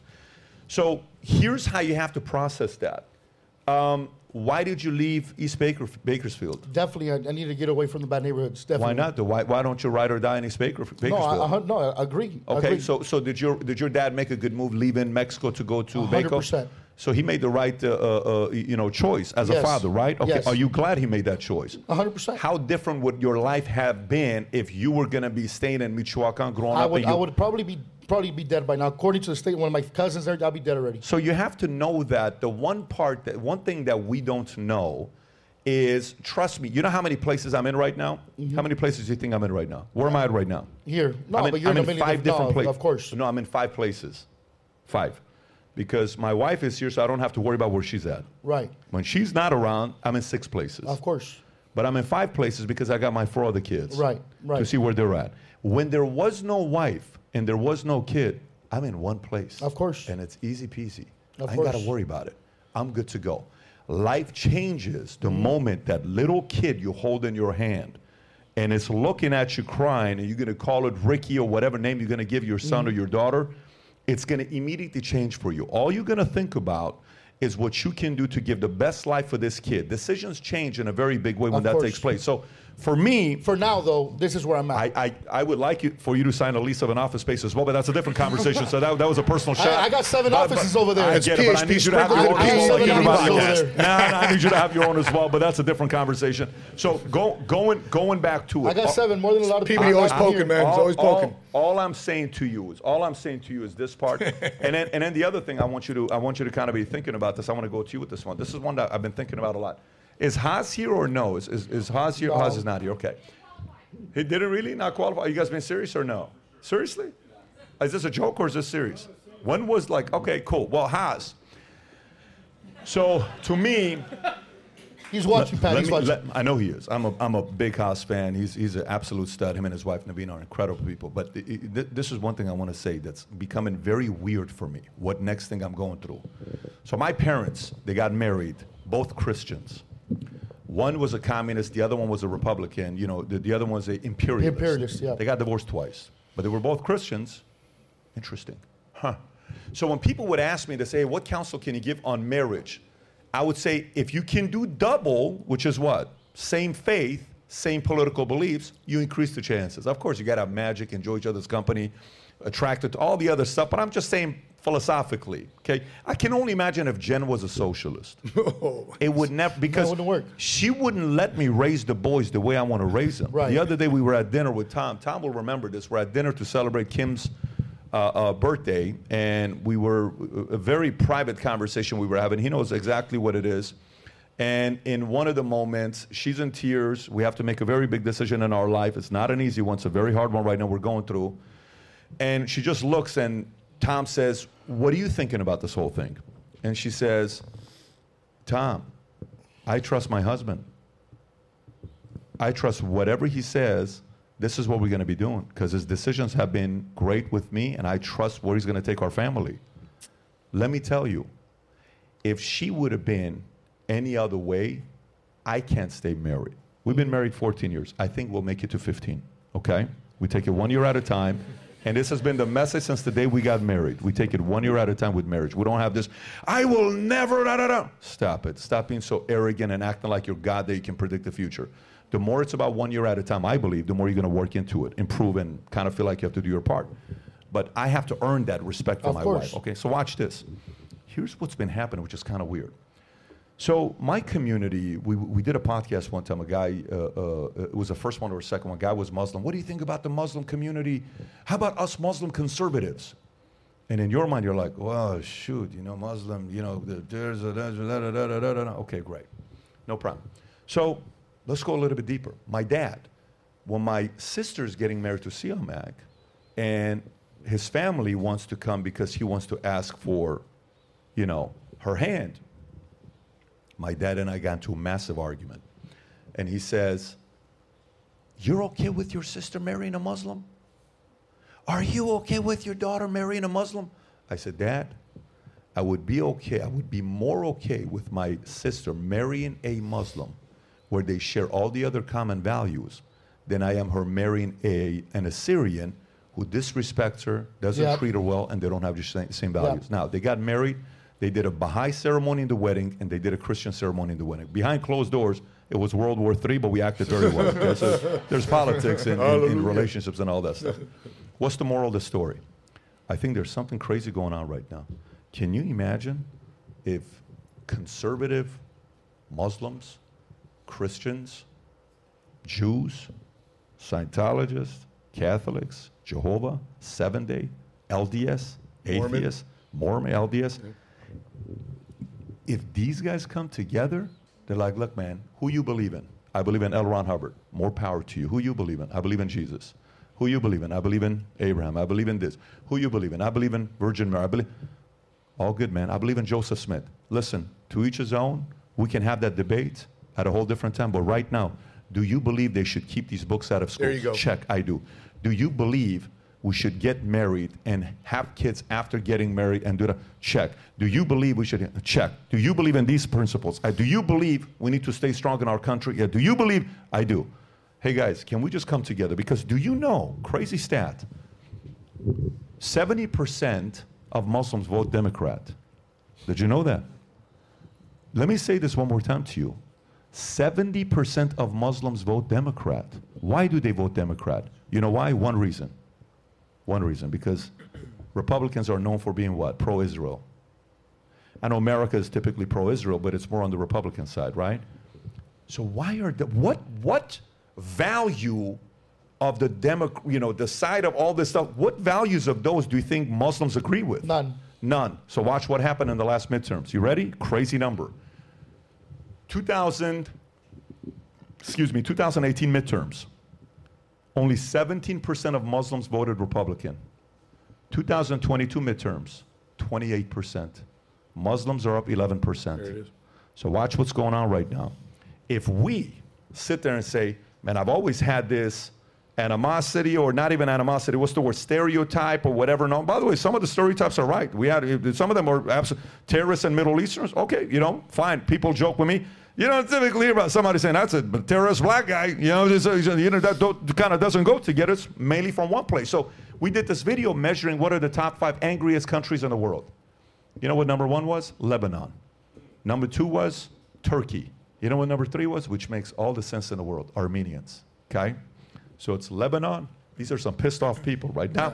Now it makes sense for a lot of people saying, no wonder Pat's pissed off. I'm Armenian, Dad. What do you want me to do? And the Armenians were pissed off that they weren't number 1. Turkey, because Turkey's right above them, right? Ooh, especially that one. But when you go look at the data, you're like, okay, some of the stereotype makes sense, but what if all the people that kind of got conservative values that are not getting to 35, 38, 40 years old, got kids going to private school, you're like, now you're going to, what if we unite? Yes. You got the cross, all good, dog. You got nothing, no problem. You got Dianetics, do your thing. You got the Quran, let's unite to defend our kids against this madness. By the way, if that happens, oh my God. Go ahead and say something to Muslims. And the Muslim's going to say, go ahead and say something to my Christian brother. Go ahead. Do you notice what happens now? The dynamics, there's a synergy going on. And once you bring synergy with the people that they have for decades wanted to keep divided, Because the more divided we are, the more they can control us, the more we realize, listen, what do you think about all this stuff? Yeah. Like if this were to happen with these communities? Well, I think you're really onto something. I also think to some degree it is happening, and it's not just like the numbers you mentioned with Muslims, but even if you look at Trump in 2020 was way up with his share of the black vote, way up with his share of the Latino vote from his presidential election in 2016, and a lot of this stuff is just. It's simply just the left overplaying their hand and pushing a lot of people away. Like, the idea that there's a lot of black people and Latinos who are like, yeah, I don't really like lockdowns and riots. Like, I don't really like that mixed with this crazy sexualization of children. Like that, you know what I mean? And what's interesting about this idea, right, is that so the Democratic base is kind of like this random collection of different like minority groups who they all kind of push together, and this you'll hear Democrats talk about this. They'll be, they'll say things like the disenfranchised people, or something like that. They'll be like African Americans and Latinos, the LGBTQ community, and you're like, first, why are those all lumped together? The coastal elite. Like there is nothing in common in these communities. There's no reason. Like, I don't know if you've I grew up in Brooklyn. I kind of was around a diverse group of people. Like, go into the hood and start talking to black people about LGBTQ people, and tell me what kind of responses you get. You know what I'm saying? Like, it makes no sense. So they have this like kind of loose coalition, and it's all built around, well, they're the racist white people. They're oppressing you, and therefore you should all be voting this way because of that. But it's very loose. Like, there's nothing that really ties them together. Look, even LGBT, there's nothing that really ties them together. No, they talk about totally different from the L they and the talk G and about the it B. like it's a community. First off, they're not a community. They're not an organic community. They're amongst all of us. There's like gays and lesbians are not really any more together than like straights and gays are. In fact, you could argue they're polar opposites. You know what I mean? Like, transgender has nothing to do with being gay or lesbian. No. It's a completely different thing. So they kind of force all of these groups together, but it's just held on to by these kind of like vague lies about how there's this like oppressive racism that's out there. That But wants Dave, to that get was my you. point that I was making Well, yes, earlier. but There's my only point one is that, party doing that. well, yes, that. I agree Yeah, with you. that. There's That's one, only there's one one party party doing that. pushing the woke stuff, and there's another party that's impotent to kind of stand up against it. I agree with you on that.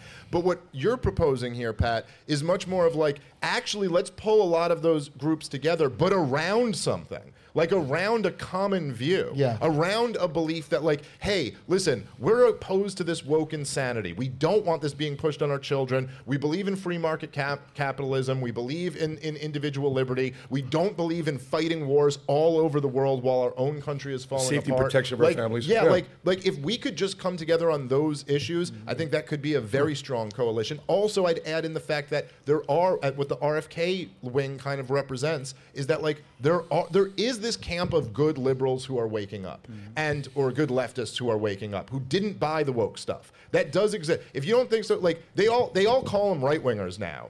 But people like Glenn Greenwald and Jimmy Dore and RFK, Joe Rogan. Yeah, Joe Rogan is a liberal. You know what I mean? They consider him like some He was going to far vote for right Bernie. winger. Now Would you put Bill Maher in that camp? Yeah, I Classic think liberal. he's somebody who's kind of in that camp, who's waking up to the insanity. But all of those guys, like we also got to find areas where we have agreement with them on. I'm not saying we're going to agree with them on everything, but you got to find areas of agreement, and that, I think there's a lot of potential in that. And by the way, we have no choice. We got to try to save this country. Like Pat was saying before, it's like, look, this is the greatest country in the history of the world. We're still the greatest country in the world, despite all the problems that we have right now. But that's not just because like we're on magical land or something What like are we that. saving it It's from, Dave? because, what are we saving it from? Yeah. Well, the enemies of liberty. Who are the enemies of liberty? Huh? Who are the enemies of liberty? Tyrants. Who are the And- tyrants? Well, you want like their last names? No, I'm just like, who are they? How do I? No. The reason I ask this question is because the people that are watching, some of them are so oblivious that they don't know who's who. So like, if you're I'm new to this subject. Let's say I'm new to it. You and me are not new to it. I'm new to it. Who's the enemy? Who's the tyrant? Well, just define them. Well, I mean, look, you can Like, you know, what is a woman? What is a tyrant? Well, a tyrant is anybody who is violating people's individual liberty, and so right now there's no question that it's hard to even say Joe Biden. It's the people around Joe Biden who are pushing these insane policies. But look, you have what we've seen through COVID, what we've seen through the last 20 years of war. You have this unholy alliance between private interests and government power, 100%. where you have the military-industrial complex. They have this entire system where weapons companies are funding think tanks that then lobby for wars based off lies, which rake in hundreds of billions of dollars for those weapons companies. Same with pharmaceutical companies. Same with the entire banking complex, where you have this insane system where every freaking Treasury secretary is a former Goldman Sachs employee, and then just happens to, pass policies that benefit all the banks that they're a part of. You got Janet Yellen, the Fed Reserve, saying war will stimulate the economy. Yeah, yes, war and abortion will stimulate the economy, according to Janet Yellen. So what needs to be done is there has to be an actual draining of the swamp. This is what Donald Trump promised, and this might rub some people the wrong way, but this is what he failed to deliver on. Okay? Now, at least he promised, at least he talked about it, but there's really no question that he did not deliver on that. The swamp still exists. The swamp swallowed up Donald Trump much more than Donald Trump ever drained the swamp. So what we need, I believe, is we need a mass awakening of as many American people as possible. That's why I think shows like this are so important. And what we need it's kind of like a three-pronged strategy, okay? We need a mass awakening of people. We need elites to get in the game. I'm talking about very wealthy people, very influential people. A good example of this is what Elon Musk just did with Twitter. Mm-hmm. Not everybody can do that. Not everybody. What did he buy it for? Was it $44 billion. Not everybody. If you asked me to come up with $44 billion, I'd need a few weeks. You know what I mean? Elon was able to come up with a couple phone calls. I'd have to call a lot of friends. If I can add to that, but you need not anyone can do that. And then and the other strategy is going to have to be some type of political strategy. I'm a big fan of local political power, there you nullification go. on There a you local go. level. Yeah. Make sure you have, it's going to be tough to get the perfect president in there, but you could get a damn good sheriff in, a damn good city councilman, Exactly. take over your local school. On a So local that's what we can do level, you locally. need to know So who we can has- support a he is- local candidate. I think that's So what we can important. do. Well, look, Okay. even DeSantis is an example of this, where, look, DeSantis really did something on a state level that really mattered. Yeah. Was the most important thing for your liberty in 2020 and 2021 was not what your president was doing. It was what your governor was doing. Yep. And that's true on local levels as well. But the other thing is that we're just going to need, it's got to be Donald Trump level of bravado, but with somebody who's actually read a book about something once and knows what they're talking about. Sorry if I alienated some of the Trump fans here. about to get But a Donald tomato. Trump has seen a show about a lot of things, but he hasn't read a book about a lot of things. And that's why he gave us Anthony Fauci for all of 2020. Because he was like, well, I'm told he's a great guy. Well, number one, America is the only country in the world that is founded on an idea. Every other country in the world was founded on geographic location, where you're at. America was founded on an idea, life, liberty, and pursuit of happiness. We don't need a king or a ruler to basically dictate what we do. America. And even just, but even more specific than that, very specifically in the Declaration of Independence, this is self-evident according to God. He Correct. wants men to be free. Yeah. That's the Correct. starting point of the United States of America, is that I'm starting with God wants me to be free. And the only reason why government exists is to protect my freedom. Correct. It's an unbelievable starting point for a country. It's not a coincidence that was our starting point, and this Exactly. became the most successful country in world history. Exactly. And then to Ricky's point, you asked who the tyrants are. I would respond with anything with the word big in it. Big tech, big pharma, big military industrial complex, big government, big lobby, anything with big that is consolidating power. Okay, and the list can go on from that. Now, On a local level, brother. On a local level, who is your enemy on a local? Who's a tyrant on the local level? City council, mayor, governor, School boards. School boards. Who's my enemy? Who is my enemy, and where do they lean? That's all I want to know. Who's my enemy? How do you vote? You're my enemy. Hey, I'm a local. I'm talking. I can't fight big tech. I can't fight big pharma. Not right now. I can't. Well, so who's my enemy and where do you vote? This is where we differ, Ricky, because in Florida here, it's a very purple state. I don't have enemies here. I have my neighbors. I have my friends. I have people I might disagree with. You have in California, Floridian Ricky, privilege. You have Floridian privilege. Damn right. Okay, so in California, so fucking who are move my out of enemies? California if you don't want that privilege. I'm just explaining to you. I understand. Who's my And enemy in California? Well, in California, you have enemies because you're one of 33% of Californians who agree with you, where you have 67% of people who are like, fuck you, I'm going woke agenda. And that's what California's falling apart. Even though they have a top 5. So the tyrants are clear. There is a clear line. You can't tell me I can't see my city councilman. You can't see that I can't see a... So get involved, Ricky. I'm just asking. So no, it's not for me, bro. I know. So get for involved. For the people that don't know, who is your local tyrant? I don't know. We don't have a local tyrant. In Miami, I have Mayor Francis Suarez, who's our buddy, and he's an awesome fucking mayor. Yeah, but your audience, the people are watching this, not just in Florida, bro. It's all over the country. But that's where I live. You're asking about local. So who's okay? So I don't know what's going on in California. So that's for you to figure out. Who would be a local enemy? I don't have local enemies. That's my point. So I can't see where they publicly vote and then realize that's my enemy if they're voting for the same bullshit everybody else voting for. Let's talk about a few things. But Let's can I just transition. add one thing? Go for it. And this is, I think, is very important of what you were talking about conservative Muslims and all this and everything with that. I'm turning red. I think I am. It's hot in here and I need some water. But the point is this. America is changing exponentially. I got water. We're good. There you go. America is changing exponentially. 50 years ago, if I asked you this question, rank the following thing. I've done this on my show multiple times. Rank the following 3 things in the order of which is most important to you of who you would marry. Race, religion, or politics. Race would be number 1. A black and a white guy, a black woman and a white guy, oh my God. Now, it's the exact opposite. We see mixed race couples, no problem. 0 people have issues with that. Number 2 is religion. Okay, Jews, Muslims, whatever, this, that, Christians, this, Buddhists, yeah, maybe, Hanukkah, Christmas, whatever. But by far and away, the number 1 thing today is kind of what Pat was saying, is that imagine a capitalist Republican MAGA person marrying a socialist woke Democrat. It just wouldn't happen. And I would say the woke thing even more than the socialist thing. Like, it'd be one thing to be like a capitalist with a socialist would still be pretty tough. But I just can't even fathom being married to like a social justice warrior type chick. Right. Like I don't understand. I don't think we could get through an hour. Right. Like there's no possible way. It's like Dave Chappelle. You know what I mean? Like it's how would that If even he work? wants to be a girl at 4 years old, let him be a girl. This Affirm their isn't gonna work. transition. It's like Dave Chappelle used to do a skit about you got to have mutual interest, baby. It's like I can't be going to church, you can't be smoking crack. That's just not how it works. Okay, so like that's where we're at in society today. Is that the right and the left are so far removed from each other. And I actually agree with Ricky on the Democrats, especially in California. The left has gone so freaking far left. And you're talking to a guy, my dad had a picture of JFK growing up. I'm like, yo, JFK, that's my guy. All right, he got shot in the head, or I could keep it moving, but he banged Marilyn Monroe. Cool, whatever. And then I was raised in that classic liberal type of environment. And then Obama came in, and it's like, all right, so the White House is now gay now. All right, cool. With the light, and that's like, and then all of a sudden this trans stuff. I'm like, I'm a dude that likes to play football. What's this trans thing? Like, so it takes like liberals to be like Bill Maher, for example, or a Joe Manchin, for an example, who are Democrats, but they're like, yeah, we're not down for all this kind of stuff. And the Democratic Party has sprinted so far left that it's unrecognizable at this point. And the problem is, like, you hit the nail on the head. George W. Bush ruined the Republican Party. That's the reason why.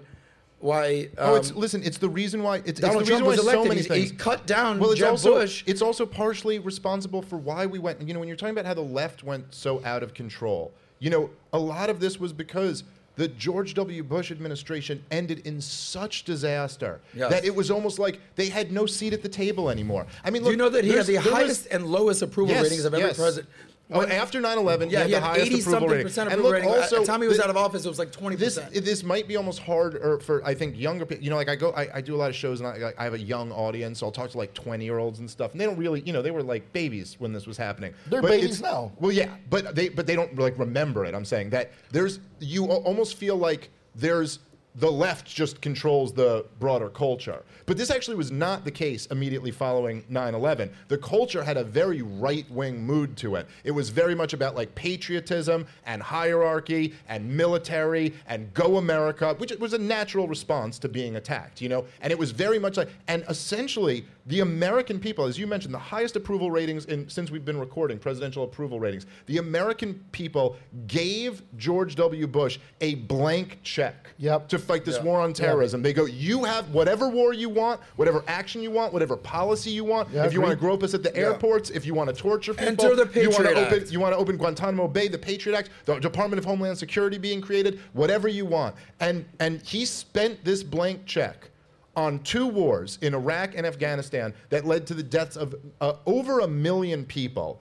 And what we got for it in turn was our bravest young men blowing their brains out by the tens of thousands at the price tag of trillions of dollars, and the region completely destabilized anyway. Just nothing but, I mean, Lockheed Martin and Raytheon got a lot out of it. You know, there's a whole bunch, if you look in Washington, D.C., there's a whole bunch of millionaires out there in Washington, D.C. who did very well off of it. I talked about this the other day, the zip codes with the highest, what is it, incomes? Every crime, that the zip code with the highest crime in every category. It doesn't matter, burglary, you're talking about murder, everything, the highest, number 1, is D.C., but the city also with the most people making over $200,000 a year is D.C. And all of them are making it because they're in some way politically in the entire connected. country, including New York, including L.A., Newport Beach, Miami, D.C.'s number 1, most people making over $200,000 per year. So, but anyway, just to my point, so then after, and of course now this is what we get out of George W. Bush's blank check, and then on top of that, his presidency ends with the worst financial crash in 100 years. So it was just like, it was like so obvious. So, and this is why Barack Obama is elected, because he was the most anti-George W. Bush thing that people could think of, right? And then Obama comes in and continues all of the Bush policies after running on, I'm going to repeal all of these policies. And then, look, there was a pivot. It was in 2012. Okay, it was when Obama was running for re-election. And what did Obama come out and say for his re-election campaign? Did he come out and say, hey, look, remember I told you I would close Guantanamo Bay? And I did it. No, he couldn't say that. Did he say I ended the war in Iraq? No, he couldn't say that. Did he say we're not torturing people anymore? Did he say we're not dropping bombs? No, in fact, by this point in 2012, not only had Obama continued the war in Iraq and Afghanistan, he had also launched a stupid regime change war in Libya. He was starting to fund a civil war in Syria. And he had the drone bomb campaigns in Yemen and Pakistan. So what did he say? He's got this base of liberals who he hasn't done anything that he promised. So what did he say? I'm for gay marriage. I'm the first president who's ever been for gay marriage. And they put the White House up with the pride flag colors. And if you go look at it, look, this was a concerted effort from the top. You can go look. There are these nexus charts where you can map out words in major publications. I'm not talking about mom and pop news outlets. I'm talking about the New York Times, the Washington Post, like the big dogs. Go track how many times the word racism was mentioned. And around 2012, it shoots up. Social justice shoots up. Transgenderism shoots up. White privilege shoots up. This was forced on the American people. Why are we having these conversations now? No, the people did not wake up one day and decide, we want to have a national conversation about chicks with dicks. That didn't happen. This wasn't an organic movement. It was all of the most powerful people decided this is what we're going to talk about. And why was that? Because it's the perfect, look, when you're failing on policy, you pivot to a culture war. You pit people against each other, so they're fighting each other. We had in this country, we had an Occupy Wall Street movement where leftists were standing outside of big banks screaming, we are the 99%. Right-wingers had a populist movement called the Tea Party, where they were outraged about the bailouts of big banks, unsustainable debt, government spending. They don't like that. That's not what the powers that be like. You're getting too close. Look, they like you fighting about issues like abortion. Now, I'm not saying abortion isn't a very important issue. It's a very important issue. But us fighting about that issue doesn't scare anyone at the Federal Reserve. It doesn't scare anyone in the CIA. They don't care if you fight about that issue. They love you fighting over transgender bathrooms. They have no, and you can see this every day. They're stoking this culture war because they have to distract from the fact that they completely failed on everything else. That everything in the 20th century so far for America, politically speaking, has been a disaster. It's what like distracting people with a submarine. They distract you with the submarine, but the other issues are going on that. They love stories like that. CNN loves an airplane crashing. They love something where it'll get clicks and no powerful people will be upset about it. If they actually loved real stories that just got clicks, there's a lot of stories that get clicked. They've been passing them up for years. It's part of the reason why shows like this, shows like Joe Rogan, are taken off, because they can run stories. Hey, do you think that like people getting vaccine injured is not a story that would generate a lot of views for CNN? The vaccine that the government just mandated has hurt all of these people. That's a huge story. Why won't they run it? Because all their commercials are freaking pharmaceutical companies. Yep. They don't want to piss off powerful interests, so they're not in the game of that. So they have to create something for you to be afraid of, you know, white supremacist terrorism is everywhere, you know? Like we talked about with the tyrants, Big Pharma. Oh, yeah. Right? We talk about this on podcasts all the time, right, Pat? There's 2 countries in the That world rant that was, listen, I'm still on that That was rant, amazing. man. That was, it makes some noise for Dave, man. I was unbelievable on what was you just said amazing. there. Thank you. You know, I want to go to the next story. I will tell you guys, the last rant, what it did confirm that the biggest threat to America is no longer chicks with dicks. That was very important to know that. Thank you for that. Don't ask, don't insight. tell. Hold on, you didn't let me finish the rant. It gets there. So now it is a problem. Next one, I want to talk about what's going on in Hollywood. Anybody following what's going on in Hollywood with the strikes? Who has no clue what's going on in Hollywood with strikes? Okay, this is pretty big. Ron Perlman, who played Hellboy, he played in Hellboy, and what's the other one he was in? He was in Beauty and the Beast back in 1987. He was the Beast. And then the other character was who? Brandon, what was it? Sons of Anarchy. Sons of Anarchy. Okay, so Ron Perlman makes a video, and he calls out this man that's making $27 million a year. Right now, guys, in Hollywood, it's absolute shambles. May, 11,500 people from the Writers Guild went on strike, which means, Rob, if you want to go on YouTube right now, 11,500 writers went on strike in May. The last time Jimmy Fallon has done an episode was in May. The last time Stephen Colbert did an episode was in May. The last time Jimmy Kimmel did an episode was in May, because there is no writer. So go on YouTube and go to Jimmy Fallon's episode. It's the best of. It's the best of. It's the best of. 2 months, no shows, right? No movies, no shows, no streaming, nothing. Everybody's on lockdown. Then this week, July 14th, 150,000 members from SAG went on strike. So now there's 1,500 people in Hollywood who are not working. And by the way, if you're part of SAG, you can't have another job. So for example, we were inviting, Rob, who were we inviting here that said he can't? James Woods. James Woods said, I can't work. I'm part of SAG. So he can't even come on the podcast to speak because even that's considered work? James's camp emailed Rob back saying, I can't because I'm part of SAG. So watch this. While this is going on, Hollywood has got all these issues. Ron Perlman and others respond, but his one is the most entertaining one. Brace for impact. There's a lot of curse words, but he's talking about somebody, and I'll highlight to you who he's talking about. Go ahead. Thing before I get off this. The motherfucker who said we're going to keep this thing going until people start losing their houses and their apartments. Listen to me, motherfucker. There's a lot of ways to lose your house. Some of it is financial, some of it is karma, and some of it is just figuring out who the fuck said that. And we know who said that. And where he fucking lives. There's a lot of ways to lose your house. You wish that on people. You wish that families starve while you're making $27 fucking million a year for creating nothing. Be careful, motherfucker. Be really careful. Because that's the kind of shit that stirs shit up. Peace out.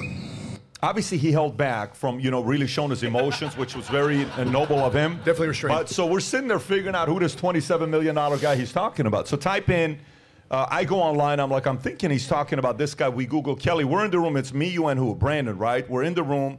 Was Maverick in the room or was Mike in the room? One of the guys. Maverick was in the room. Bambi, yes. So we Google. Check this out. Bob Iger's income last year. Type in Bob Iger made $27 million last year. Woo. Oh, wow. So he's calling out Bob Iger. Look at that. So then Bob Iger had an interview with CNBC that we go and find. We're not going to play it for you because it's 3-4 minutes long. I just kind of paraphrase what he said. He says, look, it's a shame what they're doing right now because there's a lot of people that are relying for jobs and they got to go out there and do this and they got to go out there and do that. And these guys they have to live in their homes, they have to pay their rents, they have to pay their mortgages. So he's talking about Bob Iger, the CEO of Disney, making $27 million a year. So now, question then becomes, okay, so where do they go from here with everything that's going on in Hollywood? Watch some of the stats on what's going on in Hollywood, by the way. We sat there, it's me, the group, and I said, you know what I want to know? Let's look at box office numbers. If you can pull up Hollywood box office numbers, Statista. Was it Statista or Pew Research? Statista. Hollywood box office, world box office numbers, Statista, right there. Click on that one. It should be, 2019 should be 43 billion. No, go to the other chart that actually, well, you can use that one. Zoom in a little bit. Zoom in a little bit. Zoom in. No, this is not the one. It's another one. Brandon, if you can text Rob when he finds it, go back. Maybe go to the second one. That could be the one. Yeah, go to that one right there. I think this is the one. Perfect. Look at the 2005 global box office. Go up so people can see what the top title says. Global box office revenue from 2005 to 2021. In 2005, global box office was 23.1 billion. In 2019, it's 42.3 billion. Every year it's going up. Boom, COVID happens. Drops to 11.8. Then it goes to 21.3. And last year was only $25 billion, just so you guys know. We haven't gone back to $42 billion yet. Fine, no problem. Now watch the other part. We're having this conversation. The discussion becomes, you know, Kelly says, Pat, how do you feel about this? You know, how do you feel about this? I said, I'll never forget the gentleman that was buying the company. Tom, you'll remember this call. He says, Patrick, we have agreed on this number. He and I talk on the phone. He says, the next 3 to 6 months, there's only going to be one community that's going to ruin this from becoming a reality, and it's the lawyers. Your lawyers, my lawyers, are going to fight, and they're going to make this deal not happen. Every time it gets to the point when the deal doesn't happen, you and I got to get on the phone to get us. I said, no problem. So you know whose lawyer screwed it up first? Tom, whose lawyer was it? You can say it. It's our lawyer. Our lawyer, day one, on a Zoom with all their lawyers, blasts all of them. You guys don't know what the fuck you're doing. I'm like, so I get the call. Pat, you won't even believe we were on the Zoom. It was the most uncomfortable Zoom. Our lawyer did this and da. So okay, I'll give him a week. Maybe he's going to cool off. He had a bad day. Second day, same thing. Third day, fourth. Anyways, eventually we have to get on the call. This deal's not going to happen. Union in the middle right now is what's ruining Hollywood. Union in the middle is getting these guys to do what they're doing. The guys at the top of all these big companies are making the money. Unions holding hostage because they're asking for a lot, saying, well, what about this and what about that? One part of the side that talent does have a proper argument, because this is, you know, they're scanning actors right now. For AI. And once they're scanning your body, they can use it without giving you credit. The end of the movie Flash, have you guys seen the movie Flash with your kids? The end of the movie Flash, they're using dead characters, and they have it in there through CGI, but they're not paying that person. So essentially, these guys are saying, wait a minute, you're using my likeness, my body, I should get paid. Some are saying 100%. I can see the debate being maybe they pay you 10%, they pay you 20%, maybe they pay you 30%, but it can't be free. It's me. You can't do that. Right. Pay me my, so there's good arguments there, but at the same time, AI, well, we don't want you to use AI, all this other stuff. Then we wrapped it up with this, and I want to get your thoughts on this. I said, let's go and measure the top 100 greatest movies of all time. What is the most credible source to go to? Give me the website that we can trust. What is it? IMDb. Perfect. We went to IMDb. Do you know the top 100 greatest movies of all time? What decade had the most movies as the top 100 greatest movies of all time? 80s or 90s, I guess. I think it was 50s was first. Huh. I want to say was it 60s first? No, I was. Yeah. So I think it was 50s, 60s, 70s. Then it went to 30s, 40s. Wow. And then it was tied with 90s, then 80s. And then in 2000 was only 3 movies in the top 100. The 3 movies were The Pianist, if you've seen it. If you haven't, it's a phenomenal movie. Then it was Gladiator, and I think the other one was Lord of the Rings. That was from 2000. Do you know in the last 20 years, 23 years, with all the technology, with all the CGI, with all the Photoshop, all the stuff that they have, they've only produced 3 movies that are in the top 100 greatest movies of all time. Why? Well, I think there might be a direct relation between that, because sometimes, you know, when you go and watch these old movies, when they had none of that, what you needed to have was a great movie. Story. You know, because you had to have a great right. story, because otherwise it's like there's nothing else to do with this. Yep. Whereas now you can really just like, it becomes a crutch, just crazy action scenes and crazy things like that aren't, you know, might be enough to get people to go see the movie, but aren't enough for them to be like, oh, this was like an all-time great. It's also, look, this whole industry has been like what we were talking about, like the industry in how people consume news, but how people consume entertainment. I mean, we're in the middle of a revolution, nothing short of a revolution. Like when I was a kid, it was very normal when I was a kid to not have cable. Like when I was a little kid, we were kind of broke. We didn't have cable. We didn't have cable till my mom met my stepfather, and he had cable, and I was like, "There's more channels." What do you mean? But like, we had Mom married that guy. We had 5 channels on our TV. It was like there were 5 channels, Yeah. and then there was like movie theaters, and that was like go to the show. entertainment. That was like the only way to get something. Today, like me and my wife, like we've turned on cable maybe 5 times in the last year. I don't even know why I pay for it. We're always like watching something on Netflix or on Hulu or on Amazon or something like that. But we now have, not only do you, for entertainment, you not only have, you have a world of podcasts and internet shows and all types of like Streaming services. streaming stuff, content creators, all types of streaming shows, and then you also have access to the entirety of Hollywood, all of the history of it, right on your what would be considered movie theater sized TV. Yeah.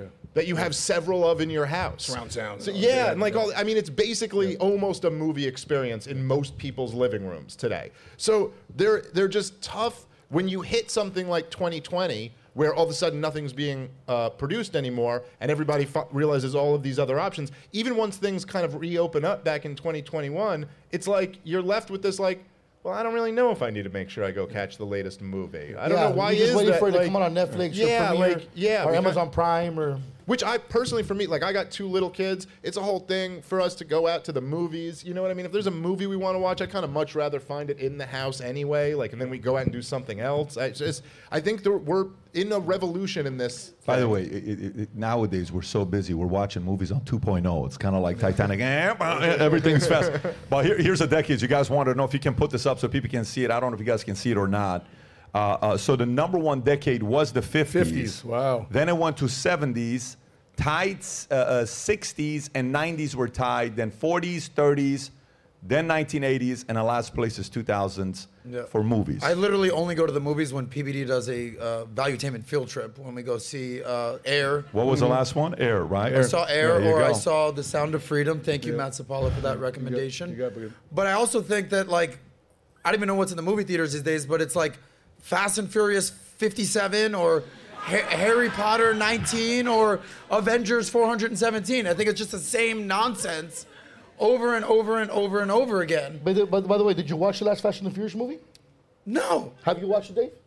The last Fast and the Furious I movie? don't think I've ever seen a full Fast and Furious movie. The new character they have, interesting individual. So you're the guy watching the movie. There it is. Yeah, 2020. bro, duh. That's why I asked you if you watched it. So let's talk about Sounds of Freedom. So by the way, a big part of what's going on as well, when you think about all of this, is the ESG requirements, which you have to add into movies. You're forcing people into these movies. You have to have a certain number of people part of LGBTQ. You know, right now in Hollywood, to be nominated for Oscars, you have to have a certain amount of disabled people working on a movie. Yep. You guys haven't? It's cool. Did you hear what I just quota. said or no? Yes. Okay, can you please pull up the new guidelines to be nominated for Oscars to show everybody what the guidelines are? You have to be. Did you actually hear what I just said? You gotta have a gay, you gotta have a midget, you gotta have a trans, you gotta have a black guy that turned into a midget that was formerly gay. Like, there's so much DEI, ESG. Can there going just on be right like, now. can there be one person who fits all of the, like one, just like one black, gay, trans midget who we can just put in every movie just for like He'd a be the second? highest paid actor, by the way. Yeah. But just like for one John second. Doe made $728 million this year. But then we're just like, they're covered. Has no like, life. Now you Oh, can go make your for it. movie. He's taking all the Career jobs, though. That change. guy's taking all the jobs. By the way, no, Like the legs at the can knees? you pull up the guideline? Here's the guideline, just so you guys know, if you wanted to know. So moving forward, at least one lead actor or significant supporting actor has to be from underrepresented racial, ethnic group or specific country or territory. Production, that may include, Rob, go a little bit to the right because Adam's foot is not letting me go the other way, the other way. Other way, there you go. What's Latina that may include EOX? African American, Black African, Caribbean descent, East Asian, Hispanic, Latino, indigenous people, Middle Eastern, North African, Pacific Islander, South Just Asians. say everything except white men. Jesus. Why do we have to one bullet list it? point. We get it. One bullet point. Everyone else. Like, And then, by the way, here's the other part. Here's the other part. A2? Watch this. At least 30% of all the can you highlight that part, Rob, so they can see where I'm reading? At least 30% of all actors in secondary and more minor roles are from at least two underrepresented groups, which may include women, racial or ethnic, LGBTQ, and watch the last one. People with cognitive or physical disabilities who are deaf or hard of hearing. What? By the way, the new guidelines, hear me out, the new guidelines. The last, I think, 50 movies that won Movie of the Year, the Oscar, none of them would have won based on these guidelines. That's the direction Hollywood is going. PB, read A3. Can you continue with A3? Go for it. About What's what, A3? About what the main storyline Main needs to be about. storyline subject, the main storyline theme or narrative of the film centered on underrepresented groups, women, racial or ethnic groups, LGBTQ, people with cognitive, same exact thing as well. By the way, did you watch the last Fast and Furious movie, Pat? I know which story you're going to talk about. The fact that Aquaman was a guy that was gay. Now he's a gay bad guy in flamboyant, super like the entire movie was just like, are you serious? Jason Momoa? Jason Momoa. He was gay in the Fast and Furious Pretty movie? much, bro. Pretty much. Flamboyant and doing his nails and doing the nails of a dead guy and just weird shit he was doing in the movie, bro. Is He's Aquaman gay or the whole time. bisexual? By the way, in about a couple minutes, we're going to go to. Anybody have any questions? Or in about a couple minutes, we're going to go to questions on any questions you guys want to have. Speaking and of then we'll movies, wrap by the up. way, But shout out let's to The Rock's little cousin right here, Matt Sapala. By the way, let's wrap it up with this. Let's wrap it up with this. Sounds of Freedom. Yes. Okay? Let's talk. Simple Let's story. talk about it. Told a story. $100 million. Crowdfunded Christian movie. Sound of Freedom hits $100 million. Tops Mission Impossible. Amen. Wednesday star calls Trump incredible. a new Moses on Fox. Amen. I'm assuming you guys saw it. I know you did. Can you Yeah. tell us what your, Matt, you and I watched it together in Bahamas. Ricky, have you seen it already or not? Yes. Matt, your biggest takeaway when you watch a movie? We came back from Bahamas, and then on Tuesday in Oak Brook, we had a Super BOM, and then the next morning, on Wednesday morning, 11:30, on first show before I left on my flight, Oak Brook Money Smart movie showed up to the theater. We packed it. I can't imagine being that father in that movie who felt so daggone helpless, knowing that he didn't know who to call, who to talk to, and he can't track his kids. He's poor. He doesn't have the resources. His babies just got taken. He's a single father. I was resonating with that because I was a single father raising my kids. And I'm asking myself this question too as well. You know, we all laugh about that movie Taken. I mean, people think it's an action movie. What's that movie really? It's a human trafficking movie. Yep. But we missed it because we got distracted with an action movie. And what does Liam Nielsen say in that movie? I have a set of special skills. I have a set I'm of special gonna skills. find you, right? So I'm asking myself this question. Because you've always coached us, PBD, to always prepare for no matter what's, if a distraction is coming your way, do you have a action plan for that? So I'm asking myself this question. Who do I call if my kids are Amber Alerted and kidnapped that has a special set of freaking skills to go after somebody like this? And we found him. And we had him on our, we have a podcast, and we interviewed him Wednesday, and he was talking about a case study that we're going right now in Dallas. Right down the street from Frisco is Louisville. This 17-year-old, so it's a working case they're working on it right now. It's a 17-year-old. She's currently being trafficked since she was 13. She can't get out to life because the pimp said, you don't want to do this, you don't want to do this. They take a selfie in front of their mom's house. We know where your mom lives, and if you don't do this, we're also going to take your 10-year-old sister, we're going to bring her into the life. We're going to flip her. So she does the job. She's like, I can't do this anymore, I can't do this anymore. Fine, if you don't want to do this anymore, you need to recruit your replacement. So in the movie Sound of Freedom, the recruiters weren't the guys. It wasn't some weird dude in a mask, glasses, and a white van. It was a woman. It was a non-threatening person. So this 17-year-old girl recruits this 10-year-old and was horrified what happened. So she promises this girl candy and ice cream. But what she finds is a bunch of guys that kidnapped her, shot her full of fentanyl, and she had to hear this 10-year-old girl for the next 2 hours gang raped to continue the process of desensitizing her for what the rest of her life is going to look like. So, Christian, Muslim, Mormon, no matter what, left, right, can we all agree that we never ever want to have that happen to our kids? That's our enemy. That's our enemy. We're all distracted with all this bullshit, but the enemy is what? The drug trade is not even sexy more to the gangbangers. I got to go all the way to get my cocaine, cross the border, got to find a mule, blah, blah. That right now is not the opportunity if you're a gangster. Because it's expensive to get in a drug game. What do you buy a key for? $30K and you flip it for 60? Mm-hmm. Right? Or you I don't know, I just or How do you know these numbers, man? I'm Chicago. I watch. Ricky, validate those numbers. I don't know, bro. I don't. Well, national TV, bro. Like, what do you, He's like, I gotta get a half off. dry snitching. But if you got to get a key so you can be a corner boy, you can drug deal in your city, but it's also expensive. So for example, if you have crime and you're doing drive-bys, people know they see a car, you have a description, they're gonna find you. You have drugs, people are on drugs. Obviously, By the way, how many guys were raised around people that you saw in the neighborhood? People are on drugs, right? High, crazy, right? How they look. So you can tell there's drugs in the neighborhood. The thing with human trafficking, you can't tell. Yeah. It's a hidden crime. Yeah. And if you got caught with drugs, you got caught doing drive-bys, you're going to get arrested, you're going to be prosecuted, you're going to spend some time in jail. The problem with human trafficking is even if the person gets caught with the person that they're pimping out, because they have them in such a lock, they're going to deny that that's their pimp because if they follow through with it, they know where mom lives. They know where the family lives. So they say, nah, this is my friend. And what happens is there's not enough laws. There's not the whole defund the police movement. Guess what they've defunded? Human trafficking. They didn't learn from. So we've had these nonprofit organizations to be the ones that are taking guys, Navy SEALs. If you're a Navy SEAL, a former law enforcement special ops, there's organizations that are trying to recruit you right now to be that Liam Neeson character to go out and defend us because that is going to be our next wave. Like we like LoJack when our cars are getting ripped off right now. Imagine having to get a LoJack for your kids. So that's the era that we're facing right now. And anybody that's against this, that's minimizing this, that's coming against this, thank you for exposing yourself. We now know who our enemy is too. Yeah. So, by the way, number one, that's a man right there. That's a father right there. Shout out to Matt Zavala. I mean, emotional. So, seriously, Pat recommended we watch the movie, right? And I think you watched it in the Bahamas. I was on vacation. I don't know where I was. And then I get home and I see you do a video with like 20, like an army behind you. Yeah. So you're encouraging everybody, go watch this movie. I go watch the movie. And the day before on the podcast, we were discussing it and there were headlines, Rolling Stone, certain magazines, articles, like disparaging the movie and basically marginalizing the whole concept of the movie. For sure. So I go into the movie. Unbelievable.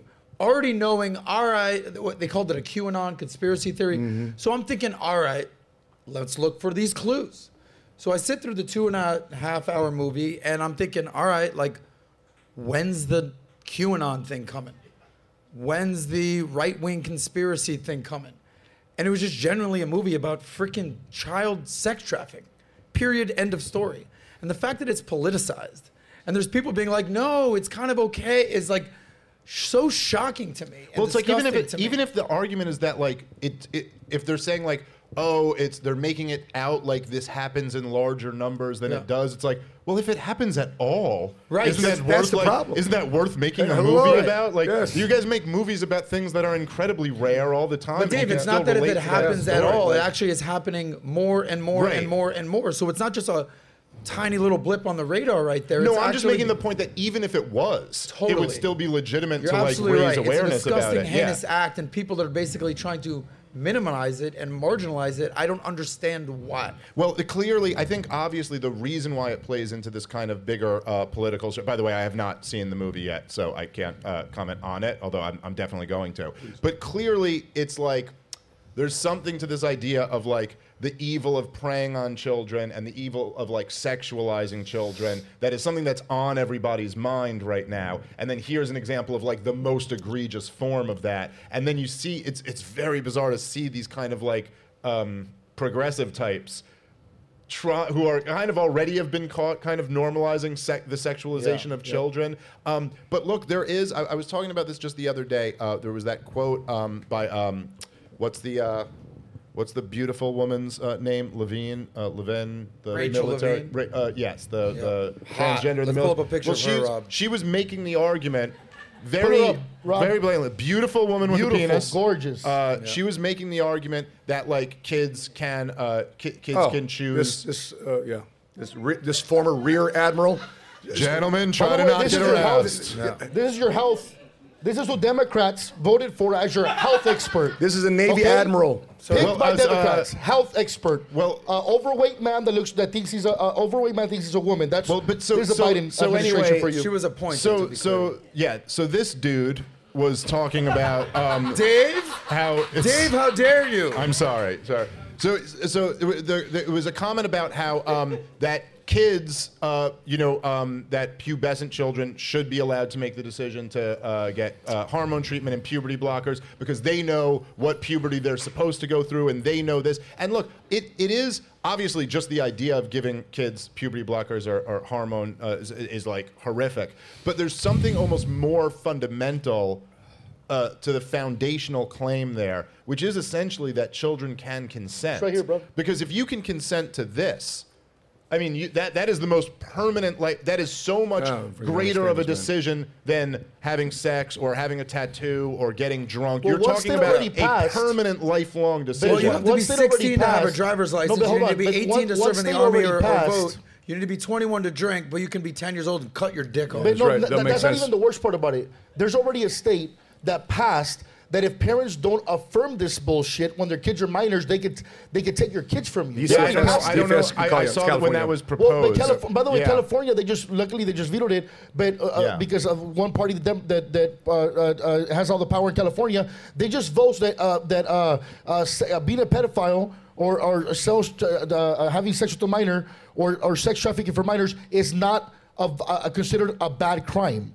They literally just voted for that, and they got so much backlash Insanity. that they had to switch it over. But it just happened, SB something in California. They literally just passed that. So I'm saying, like, there is something to fight off. And there is an identified group to 100%. fight. I hope people realize, Tucker Carlson gave, he gave that speech. It was the last speech right before he got fired from Fox and started the Twitter show. And he had a point in there that I thought was really, really profound, where he was just saying that, like, this isn't really a political battle. Like, this is a theological battle when you get into terms like that. Like, the idea that, like, you shouldn't prey on children is not a right-wing view. It's not a left-wing view. No. Exactly. You know what I mean? It's Like, just a sane, normal person's view. This is a good versus evil Yes. view. Like, and there's really no other way to Spiritual conceive of battle, it other than that. Ephesians 6:11.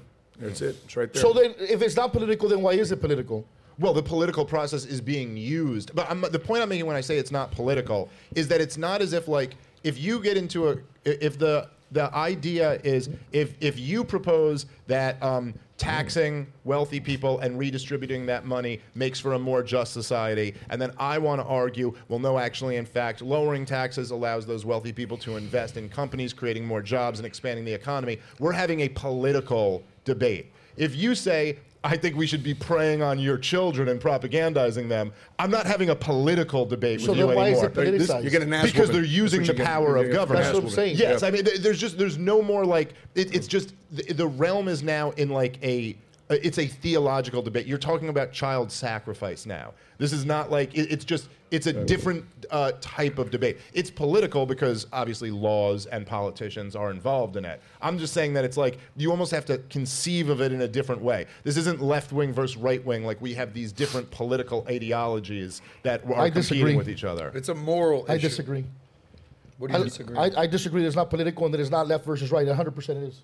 And it just is. I don't care what anybody says. It's the truth because there's only one party pushing it. That you can mutilate your children. That you're gonna get arrested if you don't affirm their gender. That all this the SB bullshit. There's only one party pushing it. It is 100% political, and it's easily identified on who's pushing it. It's that simple. You're So not it is wrong, political. Ricky. You're not It wrong. is. But I'm not- Especially in It is California. politicized. I'm not arguing that there's one political party who's more guilty of it. What I'm arguing is like when you say the term left wing, like historically what left wing versus right wing has meant is that left wingers believed in egalitarianism and right wingers believed in traditional hierarchies. This doesn't fall into that. Like this is a completely different thing. That's what makes him more sick. This is a different beast. Dave, that's what makes him more sick. Yeah, no, I don't actually think we're disagreeing. That's even no. I know we're not disagreeing. That's what I'm saying. Well, your tone seems to No. indicate we are. No. if anybody, but let me tell you why.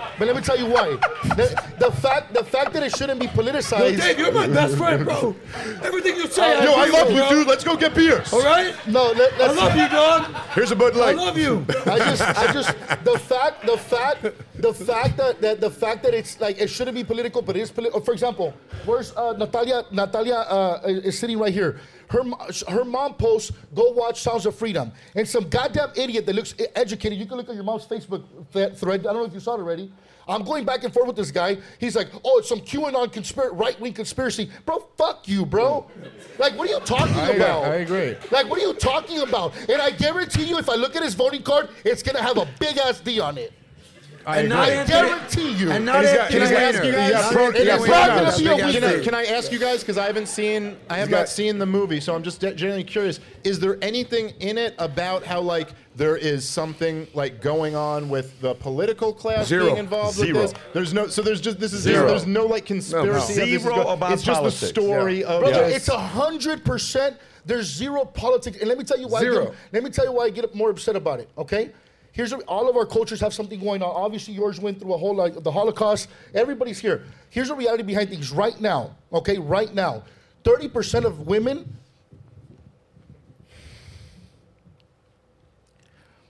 30% of my people coming up the border are being raped and human trafficked coming from the border of Guatemala to Mexico to the border.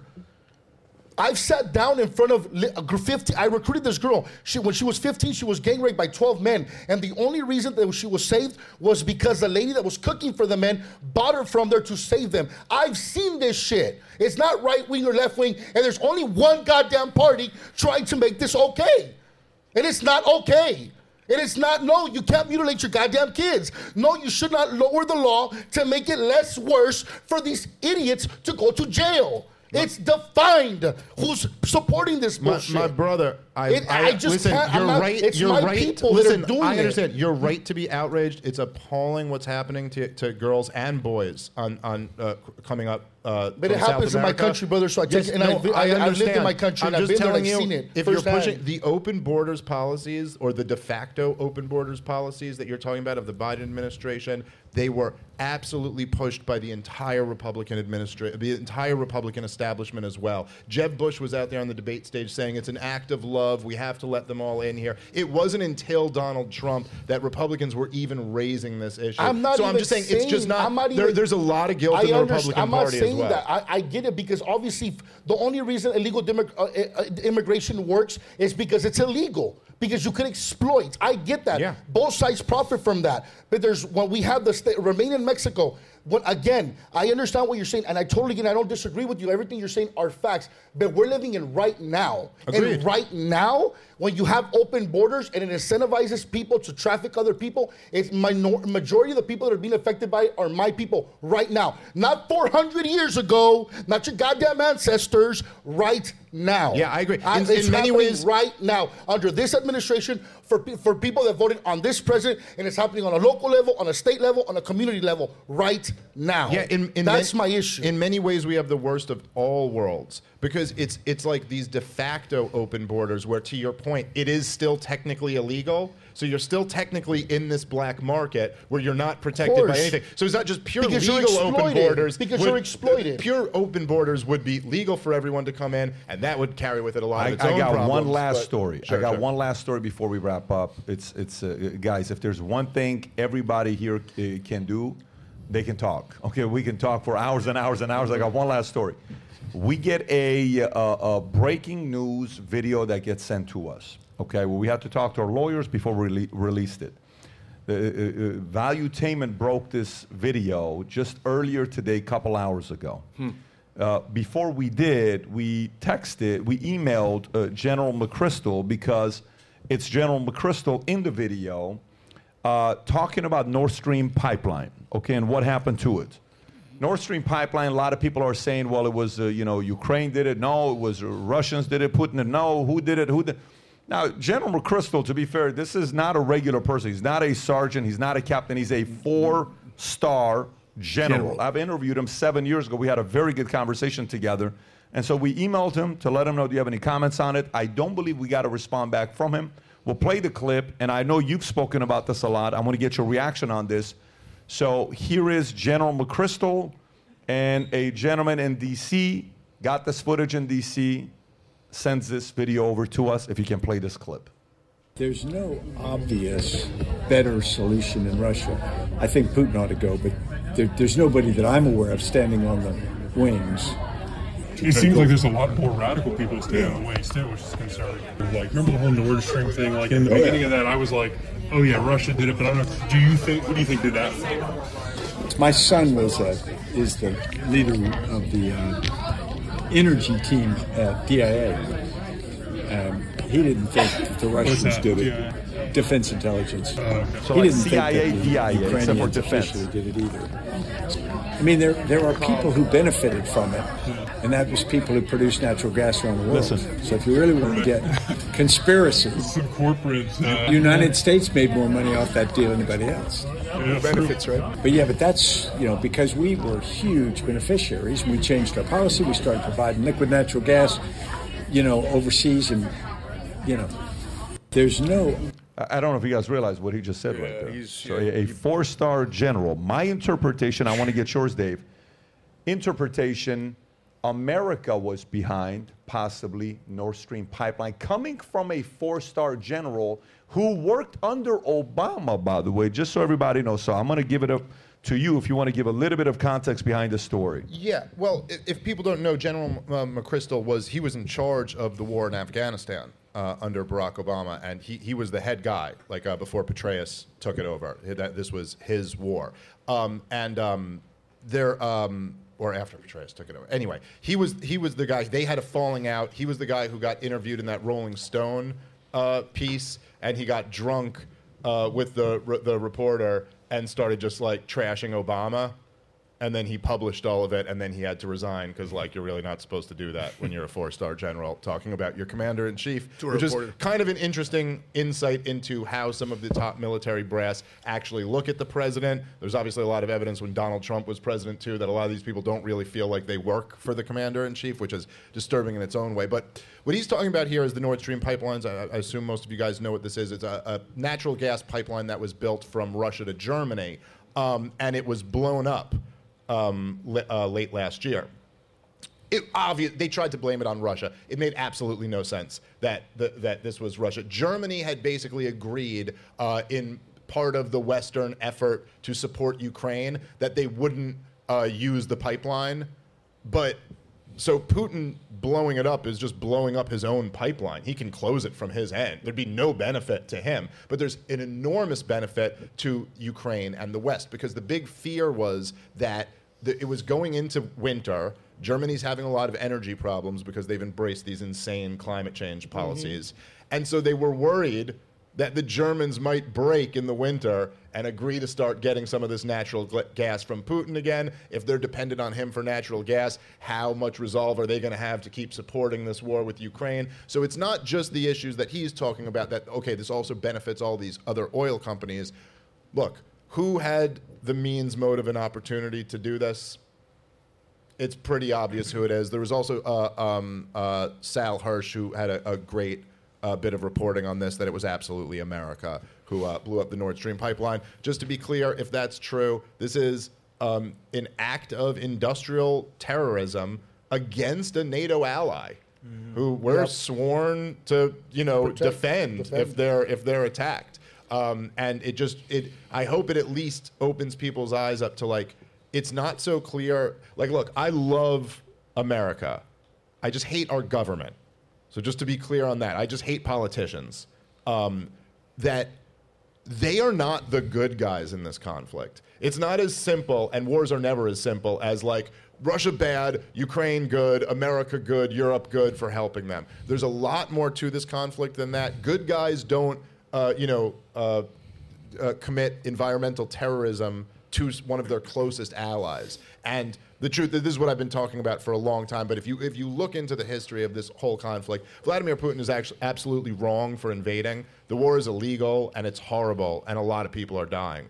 But Vladimir Putin was absolutely provoked for decades by the West, who, after winning the Cold War, were the sorest of winners and just did nothing but try to degrade and humiliate and poke and prod the Russians. There was a long plan, largely driven by neoconservatives. You can go read about it in their Project for a New American Century back in the 90s, where their attitude was basically like, instead of what even a lot of the great Cold Warriors, like George Kennan, who was the founder of the containment strategy, who was fighting the Soviet Union, his idea was, once the Soviet Union fell, it was like, oh, this is wonderful. You guys aren't communists anymore. You overthrew your communists. Now you can have freedom. Now we can all be friends. And the neoconservatives went, no, now they're weak. Now's when we take over the world. And they used to draw the line down the middle of Germany, okay? And West Germany was with the West, and East Germany was with the Soviet bloc. And that was how Europe was split. And now we've expanded NATO all the way up to Russia's borders. NATO is now taking over the entire. Too close. And they might, from what the establishment people will say is they'll go, what? This is just a defensive alliance. NATO. No, and they are a defensive alliance, except for all of the times that they fight aggressive wars. If you overlook that stuff, like Putin's army is only defensive, except for when it invades Ukraine. And so basically, in 2008, it was announced that Ukraine would be joining NATO. This is what really sent us all down this path. This has been Putin's red line forever, that you can't go any further. Because it's like having your enemy as your neighbor. Yeah, they're a very strategic input. Look, from Putin's perspective, NATO is not a defensive alliance. Right. NATO is the European arm of the American military empire. And from his perspective, he's like, I cannot have you taking over Ukraine. There's just too many vital strategic interests here. I can't have all this hardware, military hardware, right on my border. In 1962, when the Soviets put nuclear weapons into Cuba, Jack Kennedy said, that is unacceptable. Too close. It is an act of war for you to have nukes this close to us. And I will blow up the world. That was literally what he said. I will blow up the world if you don't move these nukes off of here. And then they got on the phone behind closed doors and they negotiated. And the Soviets pulled their nukes back, and we pulled some nukes back in Europe. And we saved the world. And the fact that we haven't been from day one of this conflict saying, okay, let's negotiate what the deal is here. Okay, how about we pull our NATO hardware back a little bit, and Putin, you pull your military back a little bit. And instead, the Biden administration's policy has been, we will fund this war till the end of time. Like, why? Why is that in America's interest? It's not. Luhansk must be ruled by Kiev, not Moscow. By the way, how many of you really passionately care about that? Or Mike Pence is not of his concern. Listen, man, as far as I'm concerned, and Ron DeSantis was a heroic governor during COVID, and he took on the world, and he did a very good job for you guys, but he's just nowhere near good enough on this issue. He's just waffling on it whenever he's talked about, oh, the problem is the mission is ill-defined. The problem is that we're involved at all. Trump has been phenomenal when he's talking about this issue. Vivek Ramaswamy has been phenomenal, and RFK has just been unbelievable on this issue. It's a proxy war of choice on the border of the country with the largest nuclear stockpile in the history of the world. I couldn't think of a more insane, reckless policy for zero strategic advantage. And all it's doing is continuing the dying. Matt, I just don't thoughts? I just don't think we need NATO anymore. What was NATO created for? Because NATO was created because all the European armies countries were decimated through World War II, and NATO was created so therefore America and Russia doesn't come to war again. Basically, those are the last big boys of the military. These countries now are rich. These countries now are making money. Far richer than Russia. They can defend themselves, right? And on top of that, every time we go, because every time I was deployed, we're always looking at the news. Why are we going here? Why are we going here? Who's fighting? Why are we fighting for this? Because we're commanded to do so. And so when we're looking at this, why don't we just take care of our backyard? Let's take care of our home. There's so much here. Our kids are at stake right now. That's the border. There's so many issues here. We got to take care of home. I think America needs to be selfish right now. Just like all of us, when we go in business, you want to help your family, you want to help your mom and dad, you want to help the community. But guess who you got to help first? Yourself. You got to build a big base shop. You got to build a business. You got to go field train. Right? Oh man. America needs to take care of itself. Get rid of NATO. We don't need any more. Let these countries fight their own wars. Gang, we are at the tail end of the podcast. Make some noise for all the folks here. Dave, Matt, Ricky, Adam. Thank you, everybody. If you're listening to this, and you're with us. Before we wrap up, we'll be with you guys here in a minute, but I know the ladies, there's a place over there called the bathroom. There's some you guys want to run to, but thank you for your respect of sticking around. For those guys that want to be here at the next live one, we have Vivek Ramaswamy here in 2 weeks, doing a town hall right here in 2 weeks. If you haven't yet bought your tickets, text the word podcast to 310-340-1132. We'll send you the link, or go to 5990live.com. Rob, let's put that in the comment section, 5990live and .com. Get your tickets. We'll see you at this next live event. Take care, everybody. Bye-bye, bye-bye. Thanks, Vivian. Appreciate it. Thank you. Yes.